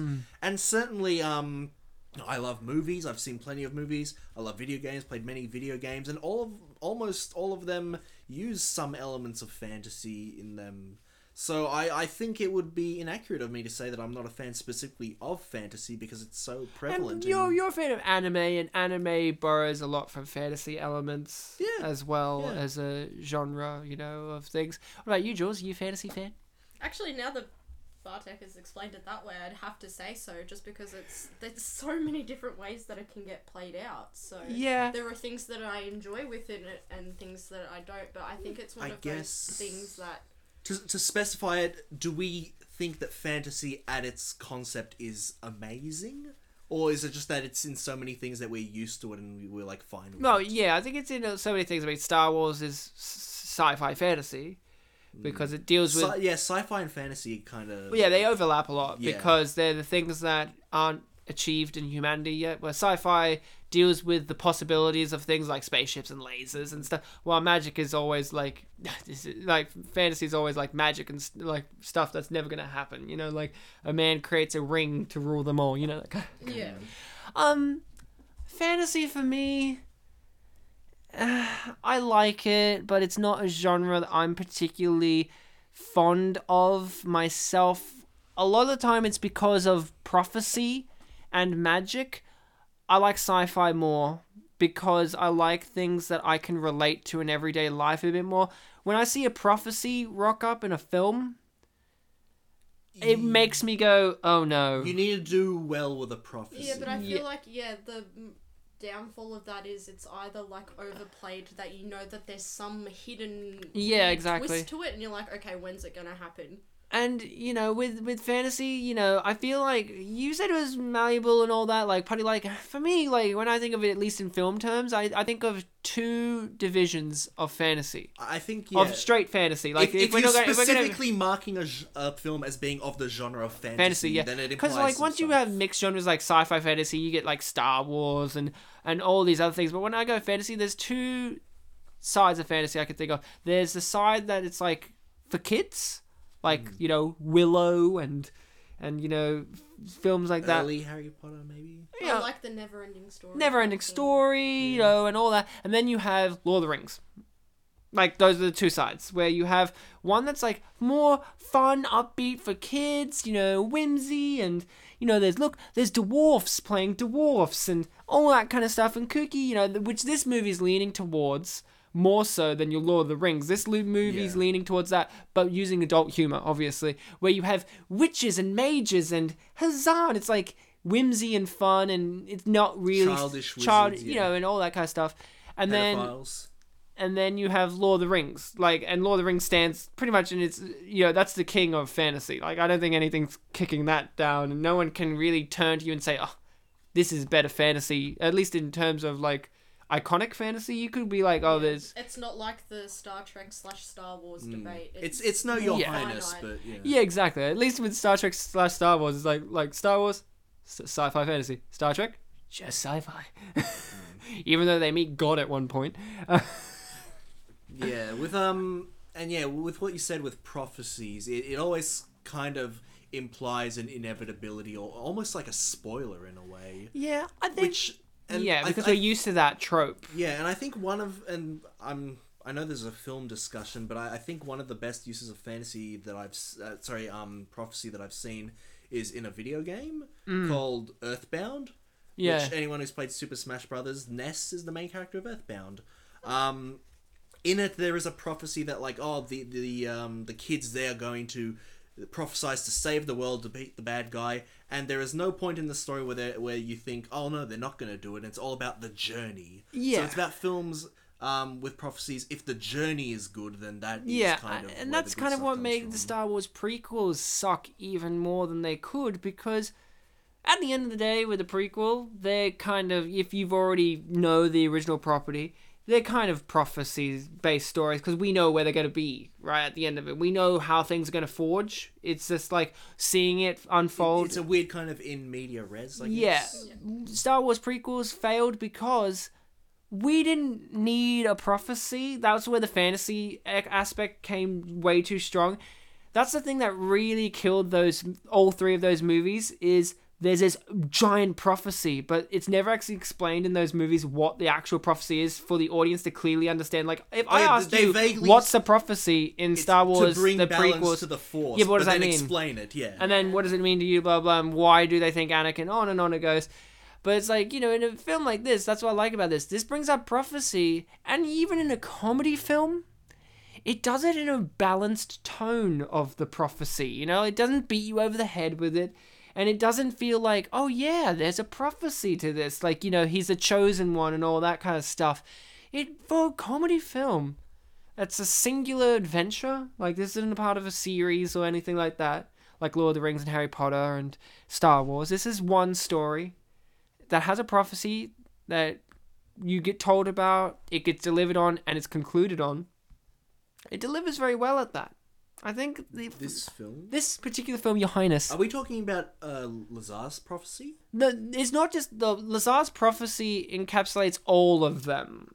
Like it's one of those prophecies that's like, this is gonna happen, but you were born to, there's gonna be like but like the heroes, there's gonna be another hero in 100 years that's gonna stop this from happening, blah blah blah, all that kind of stuff, and a true hero is gonna pick up the sword and all of that, and it's great for Danny McBride's character because he's not a hero, and even in this moment, I actually really like this moment where he actually was like, I'm not. Please take it back or whatever. Yeah. I think that's really true to his character it type. It definitely follows the whole hero's journey thing about how you start off as an everyman and then you become something greater. Yeah, exactly. And I think this movie, you can fault it for not having jokes. It has a lot of contextual humor, which isn't bad. Mel Brooks makes a lot of his movies thrive on contextual humor, but he also has jokes in his movies. Like Blazing Saddles is funny because of some of the modern slang they use and the contextual stuff, but it's also like I could tell you jokes from that movie as well. This is also a good fantasy story. I'm not much for fantasy, but this is a good one. This is one of those things. I think we can all agree on this. When we see certain comedy things that do a parody or a satire on a specific genre, they can be heavy-handed a lot. Where it's like, say something like the scary movies. They're like making fun of horror movie. They make fun of whatever horror movie just came out. This one isn't making fun of Lord of the Rings, or it isn't making fun of Willow specifically. It's just saying we're taking the genre of it and putting a comedic spin on it. That's what I like about it. Yeah, and I know that when I was reading up on like minor references they did have a bunch of like the costumes are kind of references to Willow. At one point, Julie says Hufflepuff. That's like a Harry Potter reference, and I think they even said that Zooey Deschanel trying to comb herself with a fork was a reference to the Little Mermaid and stuff like that. Yeah. So it covers like a lot of the little references, as well as for the general feel of fantasy, like obscure fantasy films from like the 80s, which I guess we might not be familiar with, but Tron, yeah. But like Ryan, you like to watch like YouTube video series where people like take obscure films. Surely you've seen one where they might have watched like a fantasy film from the 20th century. Yeah. You could see comparisons here. Yeah, definitely. Definitely. It's just, and even if you don't know those fantasy films yourself, they're ingrained onto the culture and those. So yeah, fantasy. Take it or leave it. I'm a leave it guy, but this film, that's how it won me over as well. It has this great scene in which a Minotaur's about to rape a guy. See, I didn't anticipate the rape thing, but I was anticipating that something was going to happen between the two of them because I almost call him Julie. Courtney's wearing red. Of course, that means he's a whore. Well, no, because dirty harlot. Well, I guess that's a double entendre then, because there's the whole like Greek mythology of the Minotaur in the labyrinth, and good. Isn't there the thing where you like distract him with red? I didn't know that. I'm not up to my date on mythology. Is there also a thing where you're distracted with I might be wrong about the red I was thing, just thinking about Star Trek, in which you wear a red shirt, you die? no. I was thinking about He's a wrecked dick, yeah. no, when Bullfighters. bullfighters, and they always have a red. yeah, matadors. Yeah, matadors. They have a capote. Yeah. Is that Polish for And cape? it's generally red. No, it's the thing that the matadors use. Oh. The red thing's a myth, though. The bulls are actually distracted by the swaying of the cloth. Oh, okay. Well, that's good. You know who I really feel sorry for in this movie? The poor guy that died in the labyrinth. The knight whose dead body yeah. we saw. What was his story?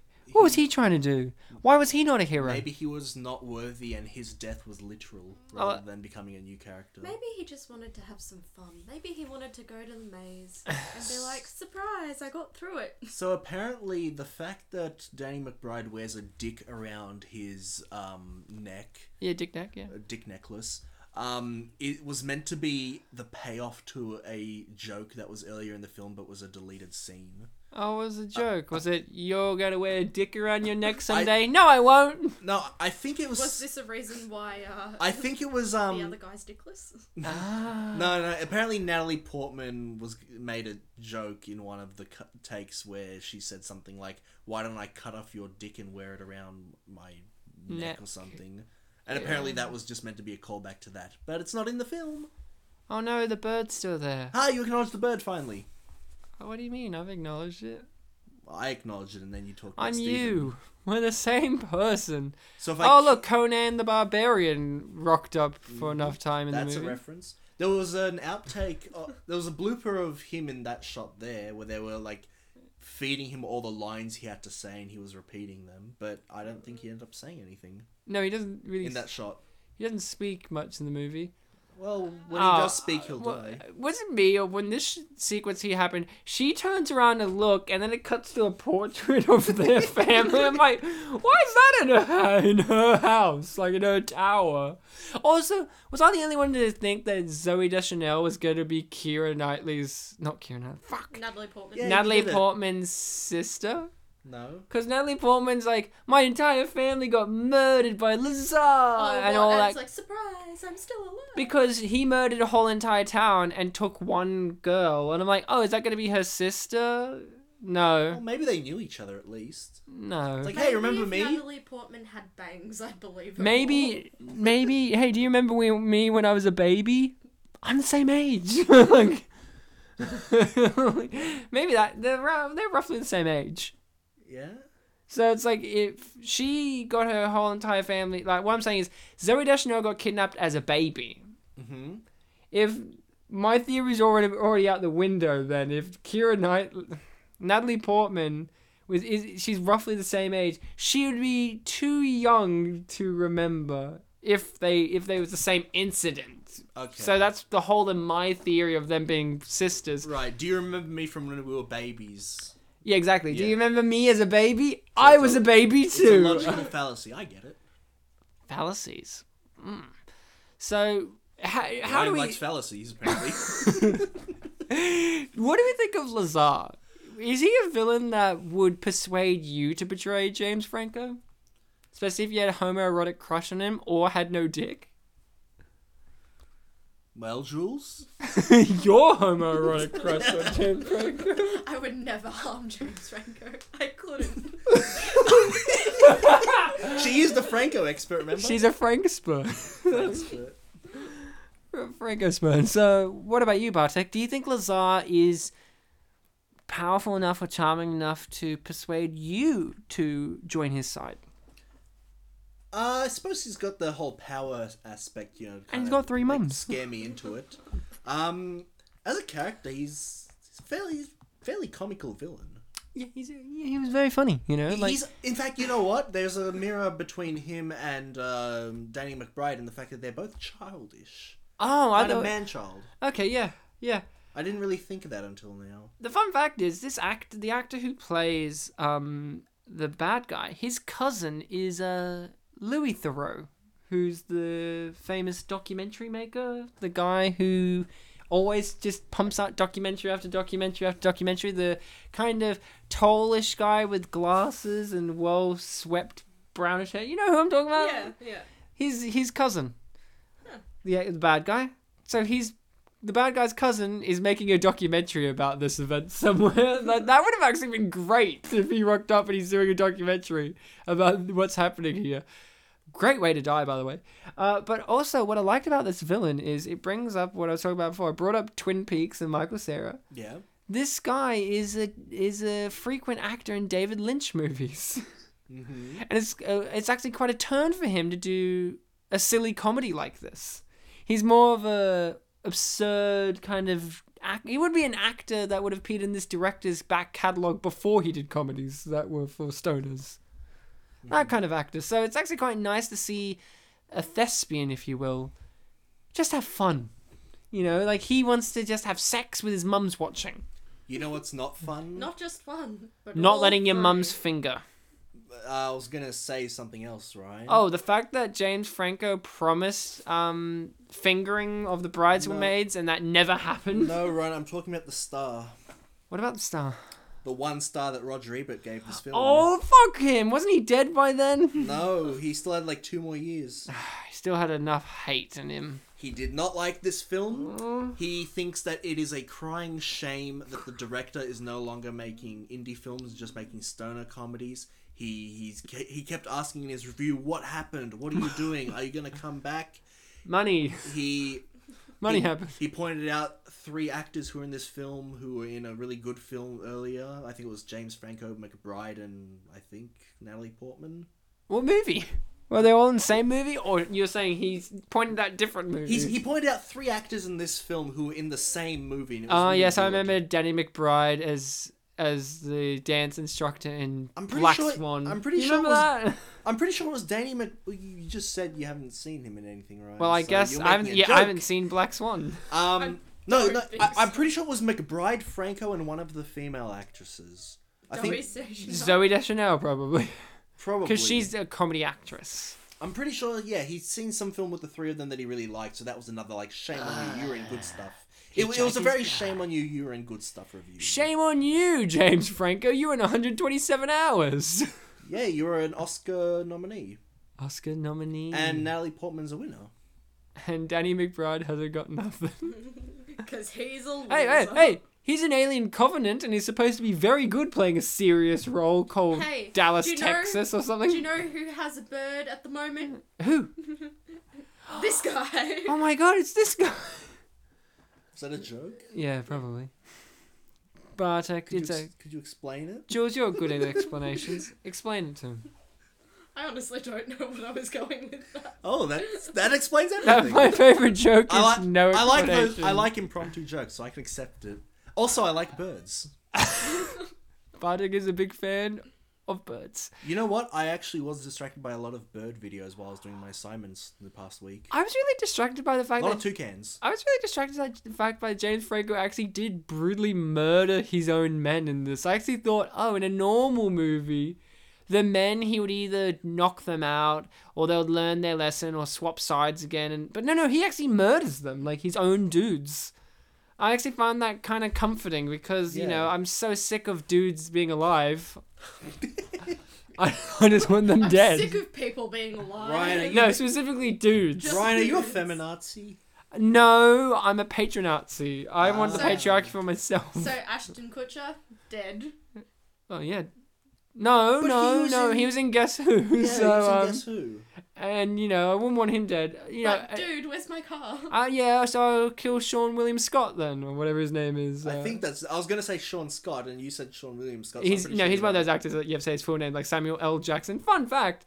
Will Macy. On my 18th birthday, we watched Pulp Fiction, and I kept bringing up, one of my friends hadn't seen it. I'm like, Samuel L. Jackson's great in this movie. And she just went, And then the credits popped up, said Samuel L. Jackson. She goes, that's actually his name.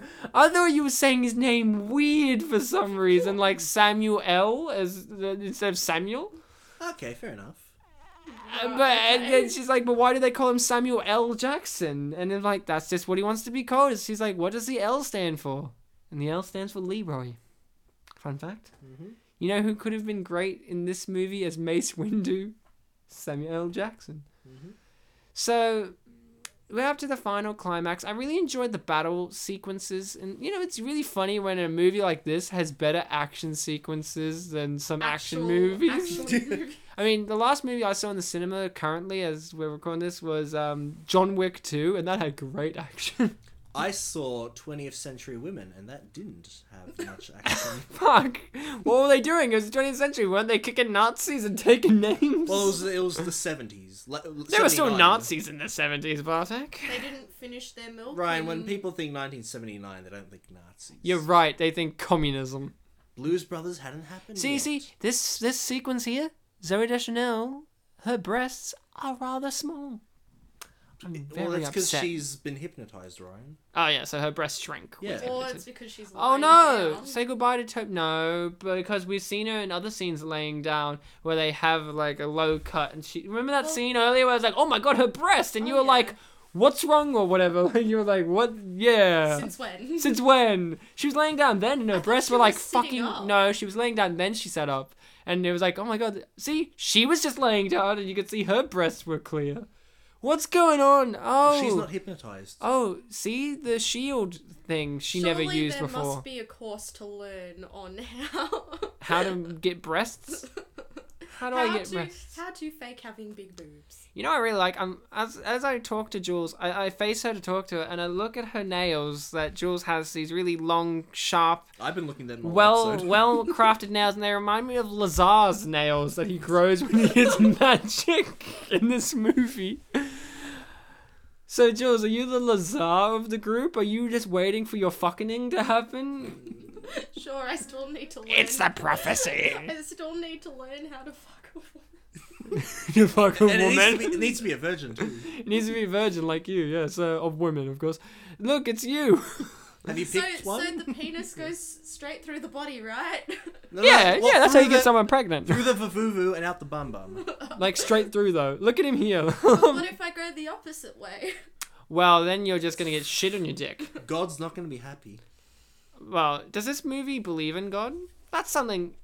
That's something to. That's a big fantasy thing, yeah. Is it? Well, yeah. Is this a fan? Well, yeah.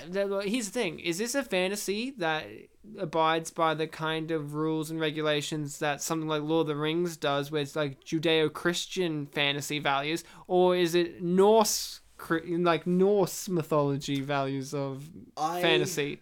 The medieval setting would suggest. Sorry, that was my favorite line. No, don't suck that. That's dead. Doesn't stop Zooey Deschanel. Her sister's on bones, for Christ's sake. The medieval British thing would imply it, but the fact that no one really looks like a crusader type of knight Yeah, exactly. is against it. So I think this. And this is has a Greek world- mythology too, with the Minotaur being there, and Yeah, that's a good point. But the labyrinth. I guess and- not all Greek mythology is centered around gods, I guess. Like, I mean, there's the like Icarus and all that. That was like the story of a human making like an invention. Yeah, I guess, and Vane and all that, and I think Oedipus, I guess. I guess we can safely say that Oh, this is Oedipus. What, Oedipus? I guess gods weren't so much involved. I mean, it was foretold, but other than that, you have to eat a puss. I guess this would be a film. No. Again with the voice. I Yeah, got no. with the Oedipus. Oh, look, it's Jules's nails. Okay, you were gonna say? I guess we could safely say this is a film that doesn't really look towards gods as being a thing. Yeah, because he is God, the magician. I guess they would be the equivalent because they've got the magic. Yeah, and you can't kill him Also, unless you have a magic sword. also the guy in charge of the bees. I guess Yeah. that's. I really love how this guy at no point thinks that he has the unicorn horn blade. Like he doesn't even recognize it. So Yeah. he's like, "Fuck It's just you." a sword. Lazar's like, oh yeah, he's probably forgotten the fact that swords can't kill me. And after then that traumatizing again, we're gonna incident. see something that inspired Harry Potter. This scene inspired the death of Voldemort. You know, it's very similar. Oh yeah. it is. Not the book that was made in 2009. Did you read the book? Yeah, Did you see the movie? yeah. Jules, you read the book, yeah? No? Okay. I've seen the film. I've not even read the book, but I know this. When Voldemort dies in the book, yeah, he doesn't explode into birds. He just dies as a human, doesn't he? Doesn't his body just flop on the ground and he's just like a pathetic human? It's been a while, but I think that's what happened. his death wasn't as like special effectsy in the book. No, but I think it was like, he gets zapped, but I thought it was like he just turns back into like a human or just drops dead on the ground. Like it's like there was nothing amazing. There was nothing amazing to this amazing individual. The whole idea of the 7th movie is that they've gotten rid of his immortality. No, exactly. But that's what I mean. Like, but he explodes in magical fashion. Well, I think it's in the book. He just dies, falls on the ground. It's like really pathetic and sad and like. I don't remember it being a huge spectacle or anything like that. Yeah, exactly. That movie has to make it Jun. I mean, isn't there a big thing that last Harry Potter movie about the Elder Wand? Like he breaks it in the movie. I think so. Yeah, he does. Because I always remember going, can you at least fix Hogwarts first? No. No, don't want to. Just break it and throw it away. Okay. I really like this sequence here in which Natalie Portman's like, goodbye, I'm not interested in being your love interest. And I was like, that's really cool. This is really smart, I'm so sick of just because she's a woman and he's a man, they have to be together. I kind of liked it where it was like, they're not getting together. That's kind of cool. But they'll meet again, perhaps. And then the movie says, hey, Ryan, you enjoyed that for a moment? Fuck you, buddy. Well, she finished her mission, right? So she had in time, less than a day. I also like that she's like, no, I don't want it touching me. That was actually that wasn't actually acting. That was actually her being like, I'm not up for improvising. You know what makes this extra funny is I noticed only just now when he took off the dick, the part he that squeezed was it. Yeah. No. When he was taking it off from. Oh, he Ryan's neck, smacked him in the face. Yeah, the like bloody part rubbed into his face. Fun fact: this is all 100% true. That moment, Bartek, is the only moment of this film I remembered the first time round that I smiled at. Like I didn't laugh. I smiled and went. Okay. Because that was unintentional. No, I thought, okay, that's a clever use of the prop. Like, like it's not like he's sucking it or anything. It's like he just smacks him. Like, okay, that was actually restrained. I liked how and I feel like it's he just plops it on his shoulder, and then in the next shot, it's gone. In the next shot, it's like it's not even there anymore. Like he's holding it again. His hand. Oh yeah, you saw it in like just behind his shoulder. I just really love that Zooey Deschanel throughout this sequence was playing with James Franco's knobs on his suit of armor. Like she has no idea what they are because she's lived in a tower all of her life. But I'm pretty sure, like, if you lived in a tower all your life, Jules, and I was just wearing something with like protruding, buttons. they're not even buttons, just protrusions on my suit, you wouldn't be like, what are these? What are those? Like, she has breasts, for Christ's sake. You know what I mean? Like, you know what I mean? Like, she should be used to this. Like, I don't know what she's on about. Oh my god, knobs! Knobs! Like, protrusions. I like how he had a mini quest for Stephen that on his wedding day. Also, what happened to his arm? He held the dick for too long. It was too heavy. It was too heavy and he sprained his arm. Ryan, maybe he had a heart attack. Bad memories. But he would have had it wrapped around his chest. Oh, yeah, it would have been the left arm. That's his right arm. And it would be his chest, Bartek. We already went through this with hard ducks.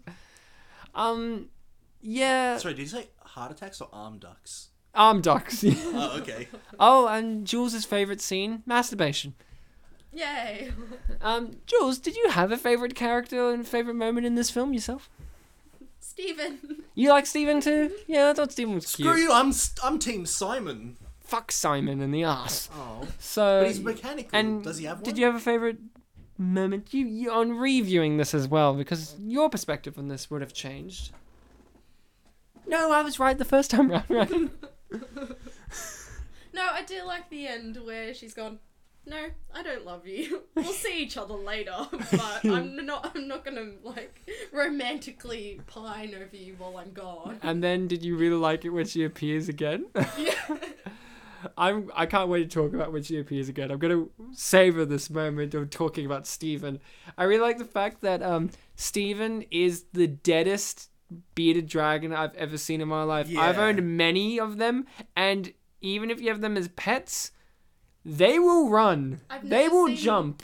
They will on a pillow for that long. Yeah, he's just. If it was an iguana, Maybe. sure. Sure, I'm used to iguanas in movies as well, but we're also used to iguanas as just things that just sit there. But it's like, it's a bearded dragon. It would be walking around. It would be wanting to be leaving unless... I was watching this whole movie and I'm like, is that a prop? Like, it's not moving. But then you see it does The only thing I can think of is they have the pillow... stoned. No. The pillow, in terms of props, the pillow's heated. Yeah. So that's why it's sitting there. But I guess magic, right? Okay, No, she's back, drugs. guys. She's back. Did you feel anything suspicious in this scene at all? She looks like she's, like, Tanner? just like she's had, like, her hair done and looks like she's been, like, prettied up a bit. Yeah, did you feel like... Where did you have a sense of direction of where this scene was going to go? With her coming back so immediately after saying, I'm never coming back? Because I did. I got the sense of, like, oh, well, they're clearly gonna get together now. Ah.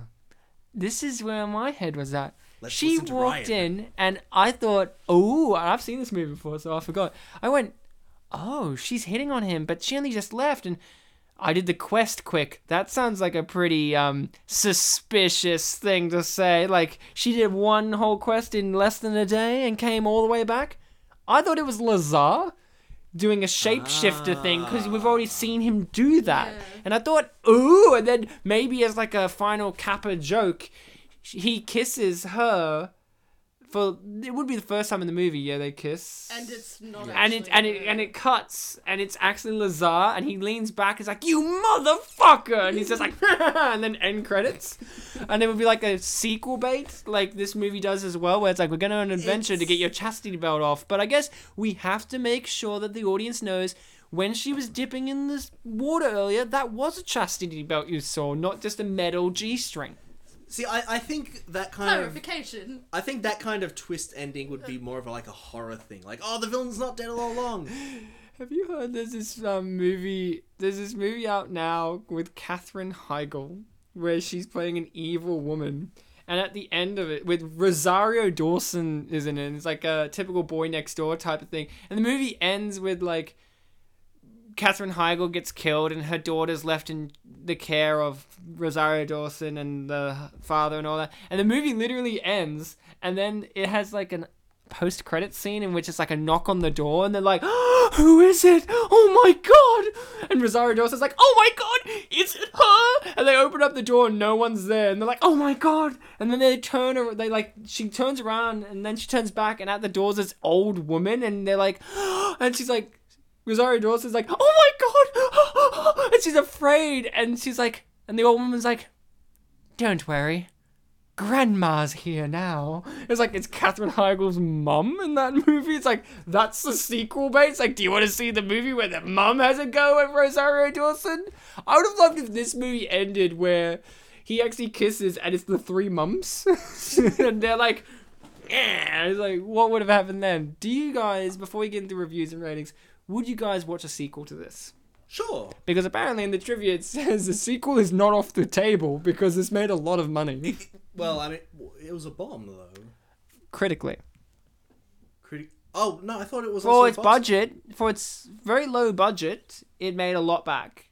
I thought it lost like 20 million, didn't it? Oh no, far out. But It was a box office flop, wasn't it? oh no, it was voted the worst on the internet. But The whole the studios have said that they still have a sequel on the table for this. I'm like, that's great. Yeah, they said that despite the fact that it was a box office flop, wasn't it? Yeah, oh yeah. And they also kind of wanted to make a spin-off with Natalie Portman. Yeah. Don't you love the credit sequence where it's like the pot smoke that you only saw once in the movie, by the way? I can't get over that. I noticed also that the credits had, we passed it yet, but it had an additional voices. Here. Yeah, additional voices thing. I Yeah. was like, is that like for background people? Yeah. Because would those not be extras? Yeah, the Well, background people. Also, I recognized two of the names in the additional voices. Dwight Schultz, yeah. One of them voiced the villain of Metal Gear Solid 3, Neil Ross. Oh, good. I hate Metal Gear Solid 2. So let's go into our reviews and ratings. I'm going to go straight off the gate. Your Highness, more like yes, please us, because this film was great. It changed me as a person. I first saw it I didn't like it. Maybe it was the circumstances. Maybe this is not a film you should watch when you're celebrating the stressful time in your life being over. No, this should be a film that you watch in your free time. A film you should watch when you're in the mood. This is a mood piece movie, I think. Oh, by the way, catering was done by Tang Sandwich Excellence, by the way. I just wanted to point that out in this film. When I was watching these credits yesterday, I think there was a different name for catering. Far out. Could I have the Tang cut? It was something like really good foods or something. Well, hey, guys, what's name? You know what's really good? This film. You need to check it out if you haven't already. And if you haven't, you just heard us talk about it, so you've kind of checked it out. But you need to go 110% buy this, because I want Michael Cera to be hanging out with James Franco. James Franco gets a notification, and Michael Cera's like, "What's that?" And he's like, "Getting royalties for Your Highness. You should have been in it." And then Michael Cera smacks himself on his weird face and learns a lesson about friendship. No, he sorts out Rihanna to go hit him. Yeah, exactly. Green Lives here, by the way. Until it knocks him out. You know, and I would say that this is a fun film. It's for teens and up, not really for kids. I think in America it would be rated R, wouldn't it? Yeah, because of the violence. Yeah. But don't be a pussy. This is the kind of film that Quentin Tarantino wish he could make. He hasn't made a fantasy one yet. Maybe he will with James Franco. Who knows? I give this film as many... Wow, it's so hard to say, you know. I want to... Can you beat Roger Ebert's 1 out of 4? 1 out of 4. I give this as much pot humor as it promised. Did it promise a lot? Your Highness. I don't know why this title keeps like tripping Bartek up. Like, if you see a movie called Your Highness and it's got James Franco in it, it's a promise for pot humor. Hold on. First of all, I didn't know James Franco was in it. You didn't know? I only knew we just watched it. He's in it. No, before I watched the film. I only knew Danny McBride was in it. Oh, even then. How? Again, Bartek lives in a special world. None of us know Danny McBride that well. Yeah, but I know him well enough to be like, oh, he's a part of that crew, and that crew like pot. I mean, I didn't have evidence that he himself liked pot. Well, there you go. I haven't done DNA tests on the man myself, so you're right. But Ryan, you're obsessed with teams. Teams? Yeah. This team, and then you've also been talking about how there's that whole Christopher Lloyd team of like actors who first appeared in the Jack Nicholson team, yeah. The Jack Nicholson team. Adam Sandler team, yeah. And Ryan, you know your teams. I do know my teams. And it's like you said, you know a lot about people in that film. This is the end, even though you haven't seen it. I'm a genius. That's what I'm saying. Jules, let's hear your amazing review and your epic rating of your choice. Epic. If you don't like fantasy films or prophecy films, watch this because you'll change your mind. Ooh. Ooh. That's actually pretty good. That was actually epic. Yeah, epic. Even though that wasn't the rating. For the win. Anything else? You want to give your listening people? I'll give my listening people a rating out of detachable necklace sticks. How many? We'll go... Can you beat Roger Ebert's 1 out of 4? Yeah. Detachable. 3 3/4. So it's 3 and the foreskin. Out of 3 3/4? Yeah. Full marks. Great. Cool. Yeah, that's a Harry Potter reference there. Yay.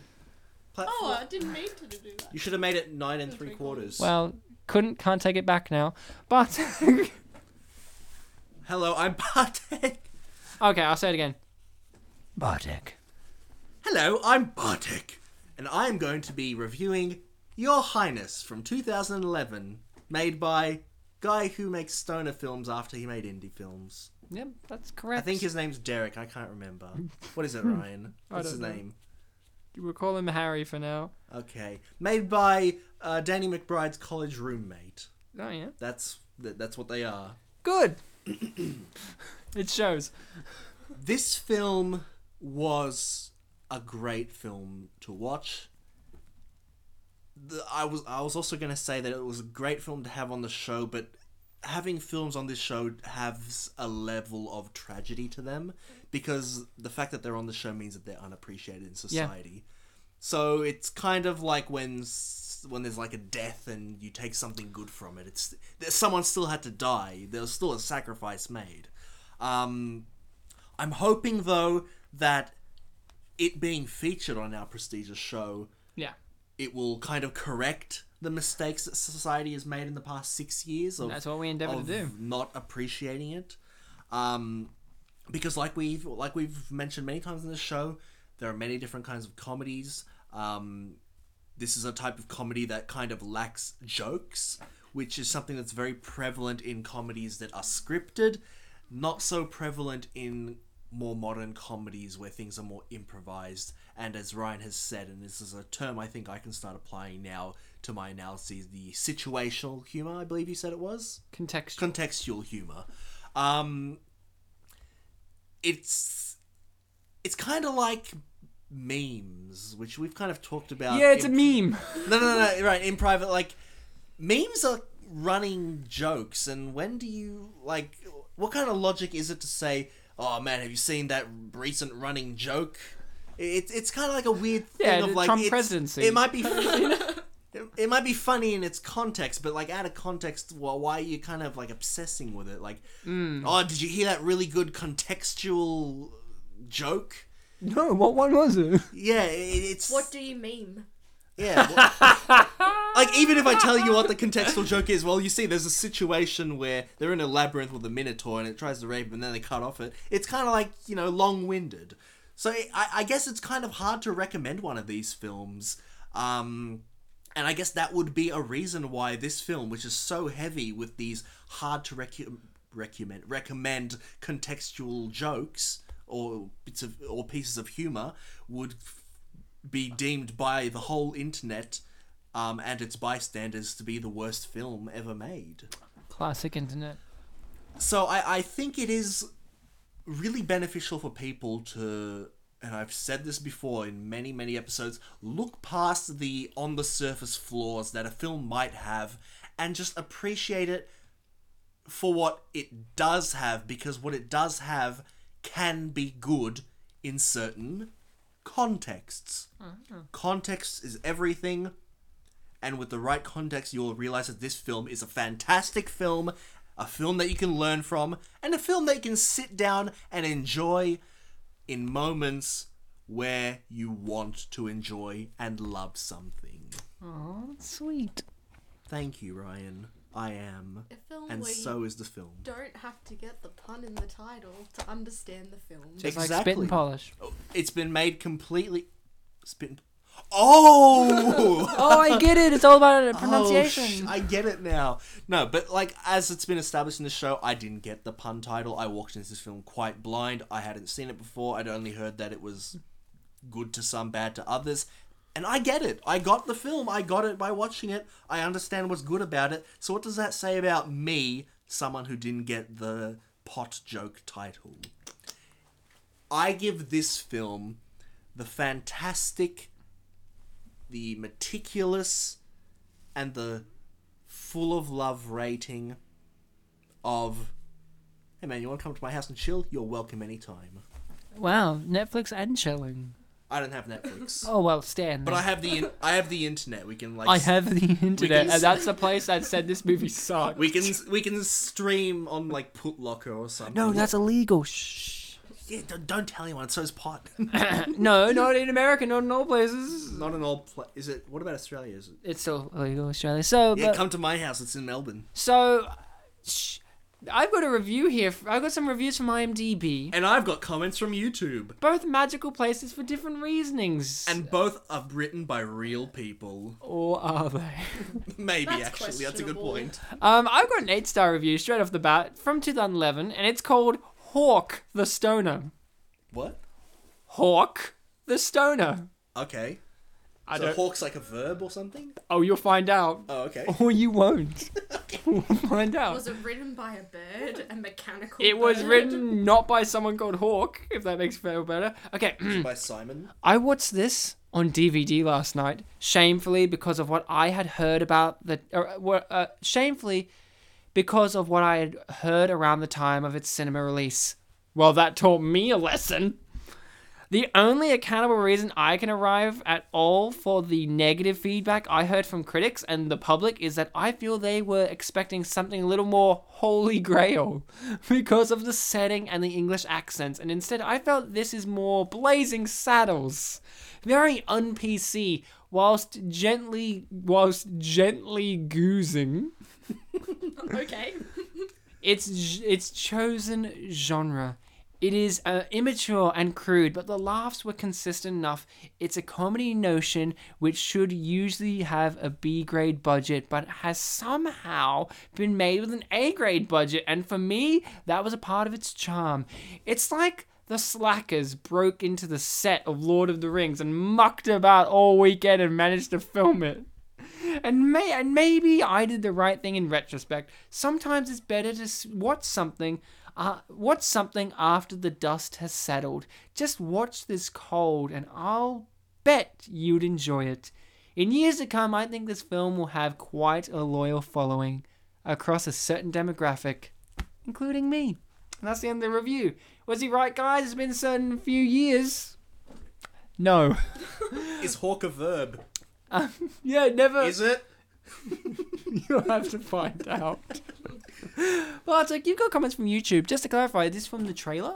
It is. YouTube's great because the High-quality difference between YouTube and IMDb reviews. is IMDb doesn't have anyone commenting back. Really, it doesn't really have anyone looking at them either. So they're a lot more formal, or a lot more in their own world. But YouTube, I feel, is a lot of people being like, "Hey, I'm saying something." Yeah, but a lot of, "Hey, listen to me, I'm saying something."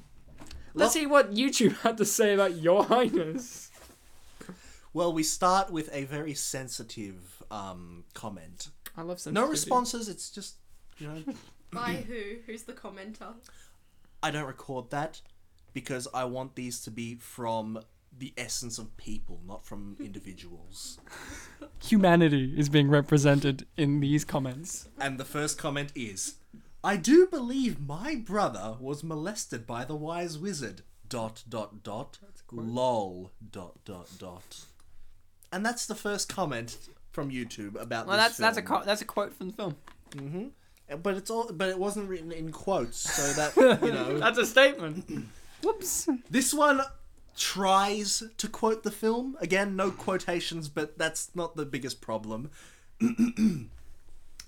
I will drown Courtney in a shallow fucking pound if that means far is far. Lol. I don't know what any of that meant. It was trying to quote the scene where Danny McBride's complaining about things being fair, about how the fact that he lost his pet. He was trying to say, I will drown Courtney in a fucking shallow pond if it means fair is fair. But they got it wrong. But that is because this is the essence of humanity. I just like saying human, but humanity's fine. Human. This comment has a response. The initial comment. Oh, good. I thought this movie was really fucking funny. It's nice that it doesn't take itself serious at all, so long as you can stand a shit load of dick jokes, you'll enjoy it. Plus, Natalie Portman is really hot. The response. This movie is great exactly because it doesn't take itself seriously at all. It's an epic parody of all other movies like it. And it's so weird, it's not entirely predictable either. Aw, that's sweet. Mm-hmm. So that was a bit of a positive one from the essence of human. Well, I've got an 8-star review here. Another one. Another 8er. This is called Funny and Uncommon. I just want to point out this is written from Brazil. No real reason to point that out other than I just like the fact that this film touched many people in different parts of the world, and you know where Brazil is? South America, that's right. Good country. Yeah, I brought that back. So just to specify, South America is the good country. Yeah, of course, not Brazil. Yeah. Because that's a state. This is written in 2011, so the film also just came out. It's called Funny and Uncommon, 8 stars. It starts as such. Your Highness is so underrated, but it's totally comprehensible. The movie is a satire about medieval action and dungeon tale movies, but it's not so cheesy as ordinary satires like Scary Movie series and among others. It has its own story with its own characters and originality and plays with cliches all the time, making the characters look pathetic when acting like heroes that needs to complete quests as in an RPG game. A satire that seems much more like Mel Brooks' classic titles. People are claiming it offensive and aggressive for the extensive use of sexual language and also for some explicit nude scenes. For sure it is, and this negative response from these people is just a reflection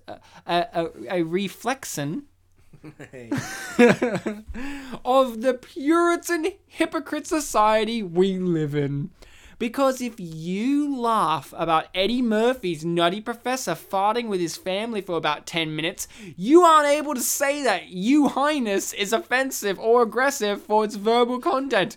First of all, because I'm talking about a movie that seems silly and a waste of time, but in reality, it is a very intelligent and interesting one. And for sure, one of the funniest movies and the best in its satire genre that I've seen since Once Upon a Time. It's pure entertainment. The dialogues are sometimes taken from porn movie. The acting is great. What porn movies? Give us references. Not porn movies, just porn movie. Is that a Friedberg and Seltzer? Yeah, I don't know, from epic movie? Porn movie. That would actually be good. The acting is great.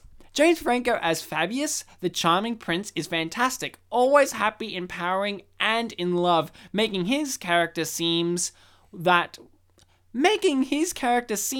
was taken from a fairy tale. Even his movements and expressions are totally inspired by everything a charming prince means and does.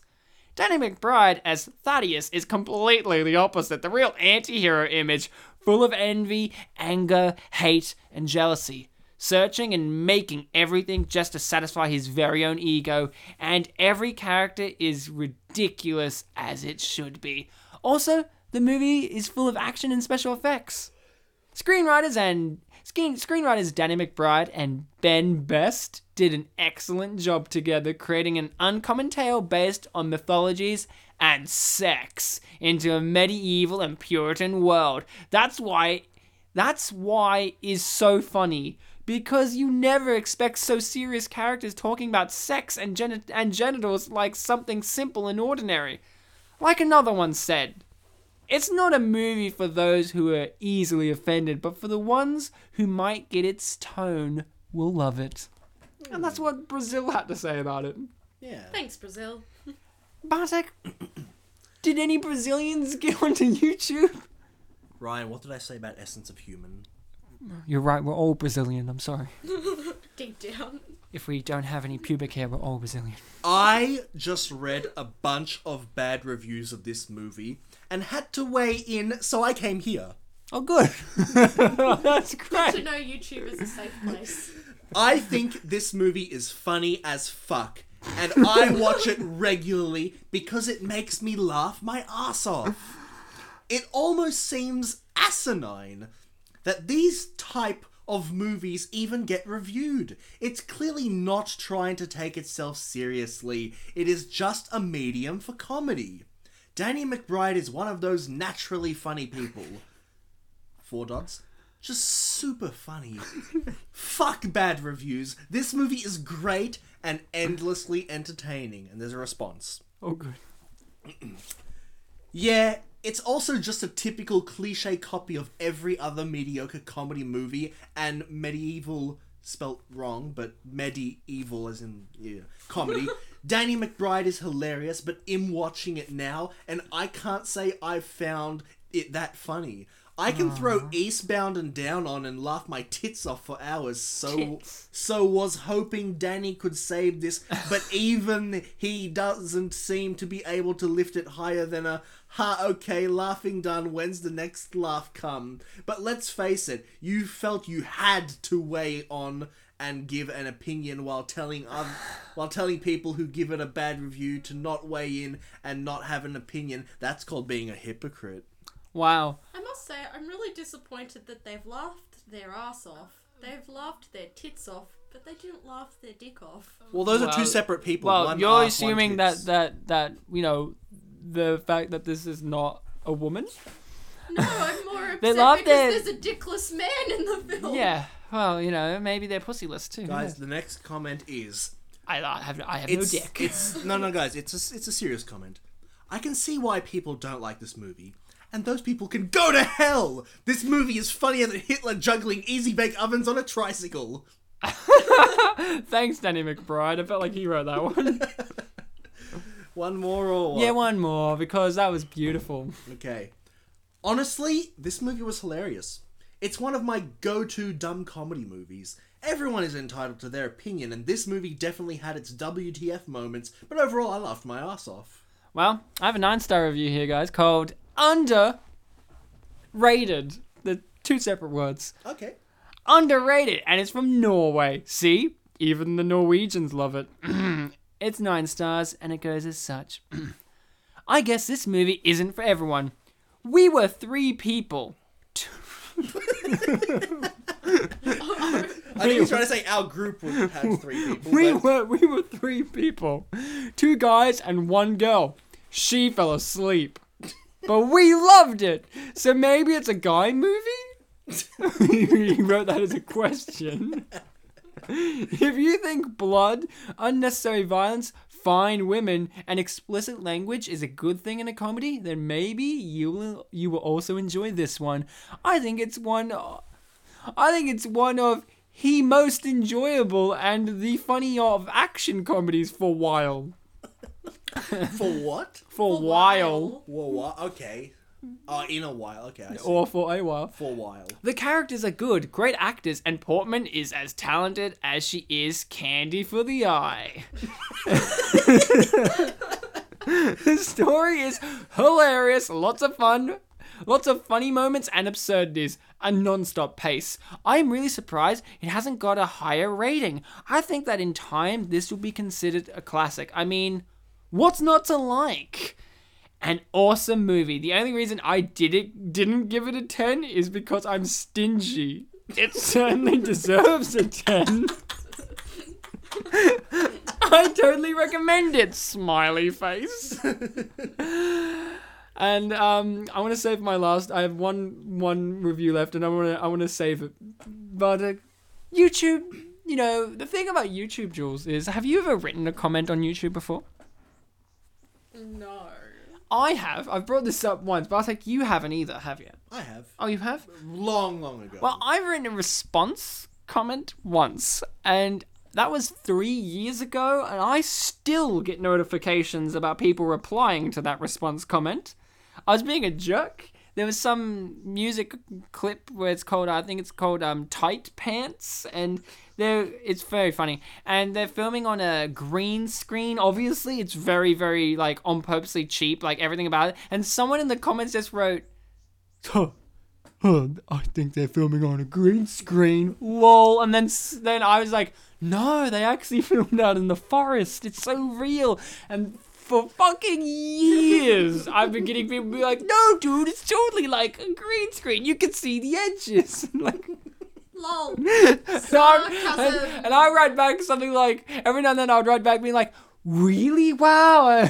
Or something like, I made this comment years ago and I still can't tell the difference. Gee whiz, it's so amazing. So I just want to bring that up. But starting off with some shorter ones, because I've got 1, 2, 3. You got some shorties, huh? I've got 5 families. By that I mean families. By that I mean families of comments, because 2 of them have responses. Oh, good. Yeah. Do you like families of comments? Well, Do they each have 3 mothers? Well, family is essence of human. Have they done fucking? This is better than Lord of the Rings. What's not to like? You're right. Very simple comment, but also very true. Lord of the Rings is objectively worse. Yeah. Good movie. ... Very funny. ... And Natalie Portman. Oh, it's like lowercase o, full stop, capital O. So that kind of face. Just sexy as hell, no words. ... Yeah, they're using them. Mm-hmm. This one has a response. Yay! And Ryan, I think this is the type that you were kind of alluding to when people, kind of respond. Yay! One of the worst movies ever made. It's a shame and such a waste. Natalie Portman is a great actress, and she played an awesome part in the film. Still, it had its moments. Response. You look like you have Down syndrome. It was a great movie. Shut up. Oh boy. Response. And this is a response by the guy who made the initial comment. Wrong. Asperger syndrome. Oh my god, get it right. Get it right, you fucking asshole. The second last comment, and this one has a response. The last one that has a response. Yay. This movie is fucking A. The jokes are not too obvious for those who needs it. Okay, I just remembered this is my favourite comment. Oh, yay! You have to feel the irony in the conversations and pay attention to the way they speak. In other words, ... the jokes aren't served on a dish plate. Pretty common that people don't get those kind of comedies because of that. Captain Obvious's comment is over, and now the response. Oh, we found out the username. Funny sarcasm, XD. The film's just constant obvious jokes, and not even jokes to be exact, just pointless comebacks you always see coming. What's funnier is that you think you're intelligent for enjoying dumb, easy to get comedies, lol. LOL. Was XD meant to be a face? It's like a lowercase x capital D, so it's like Oh yeah. You know, that's kind of... Squinty face emoji, just And the last one. I left this one for last. It's your favourite emoji, isn't it? Squinty face emoji. Because you went squinty face emoji. Technically, they're emotes or emoticons. Oh, fuck. Anyway, I left this one. Bullshit. I don't know what the emoji movie is then. I left this one for last because I just wanted to, neatly wrap up. This movie wasn't that funny, but very entertaining. ... And then in quotes, I rather enjoyed it. ... Indeed. End quote. LOL. Well, I have a 10-star review here, guys. Yeah. The perfect They're medieval not stingy. film. The perfect medieval film. Review may contain spoilers, so, just hold on to And yourself. where is this review coming from? Toronto, Canada. That's in Canada. I love this movie. Danny McBride and James Franco proudly hate this movie, yet I still love this movie. I didn't know Danny McBride. Robin Hood Men in Tights was the last movie to properly spoof this era. Before that, The Princess Bride. I swear to God, I'm not high when I tell you this right up here. They were the classics. I'm not high when I tell you this right up in here, but they were the classics. How about we make this a me party and talk about how I even heard this movie even existed? I definitely didn't see a commercial in my market. Toronto, come on guys, promote! Or a poster anywhere other than the movie theater. I was listening to Howard Stern, of all people, because I accidentally turned onto his station. I haven't listened to Howard Stern since 1994, to give you some background. So I'm listening to Howard, and he goes into his review of the film, and then he gives you a link to Pirate Bay? To Pirate Bay, the review. Available here. He sold it. He sold it so well. I went, I laughed. Every single scene made me laugh.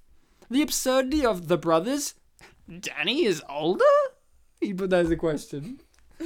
The silliness of the villainous character. The fucking... the fucking, but he censored himself. Like he put asterisks all over to the ening part.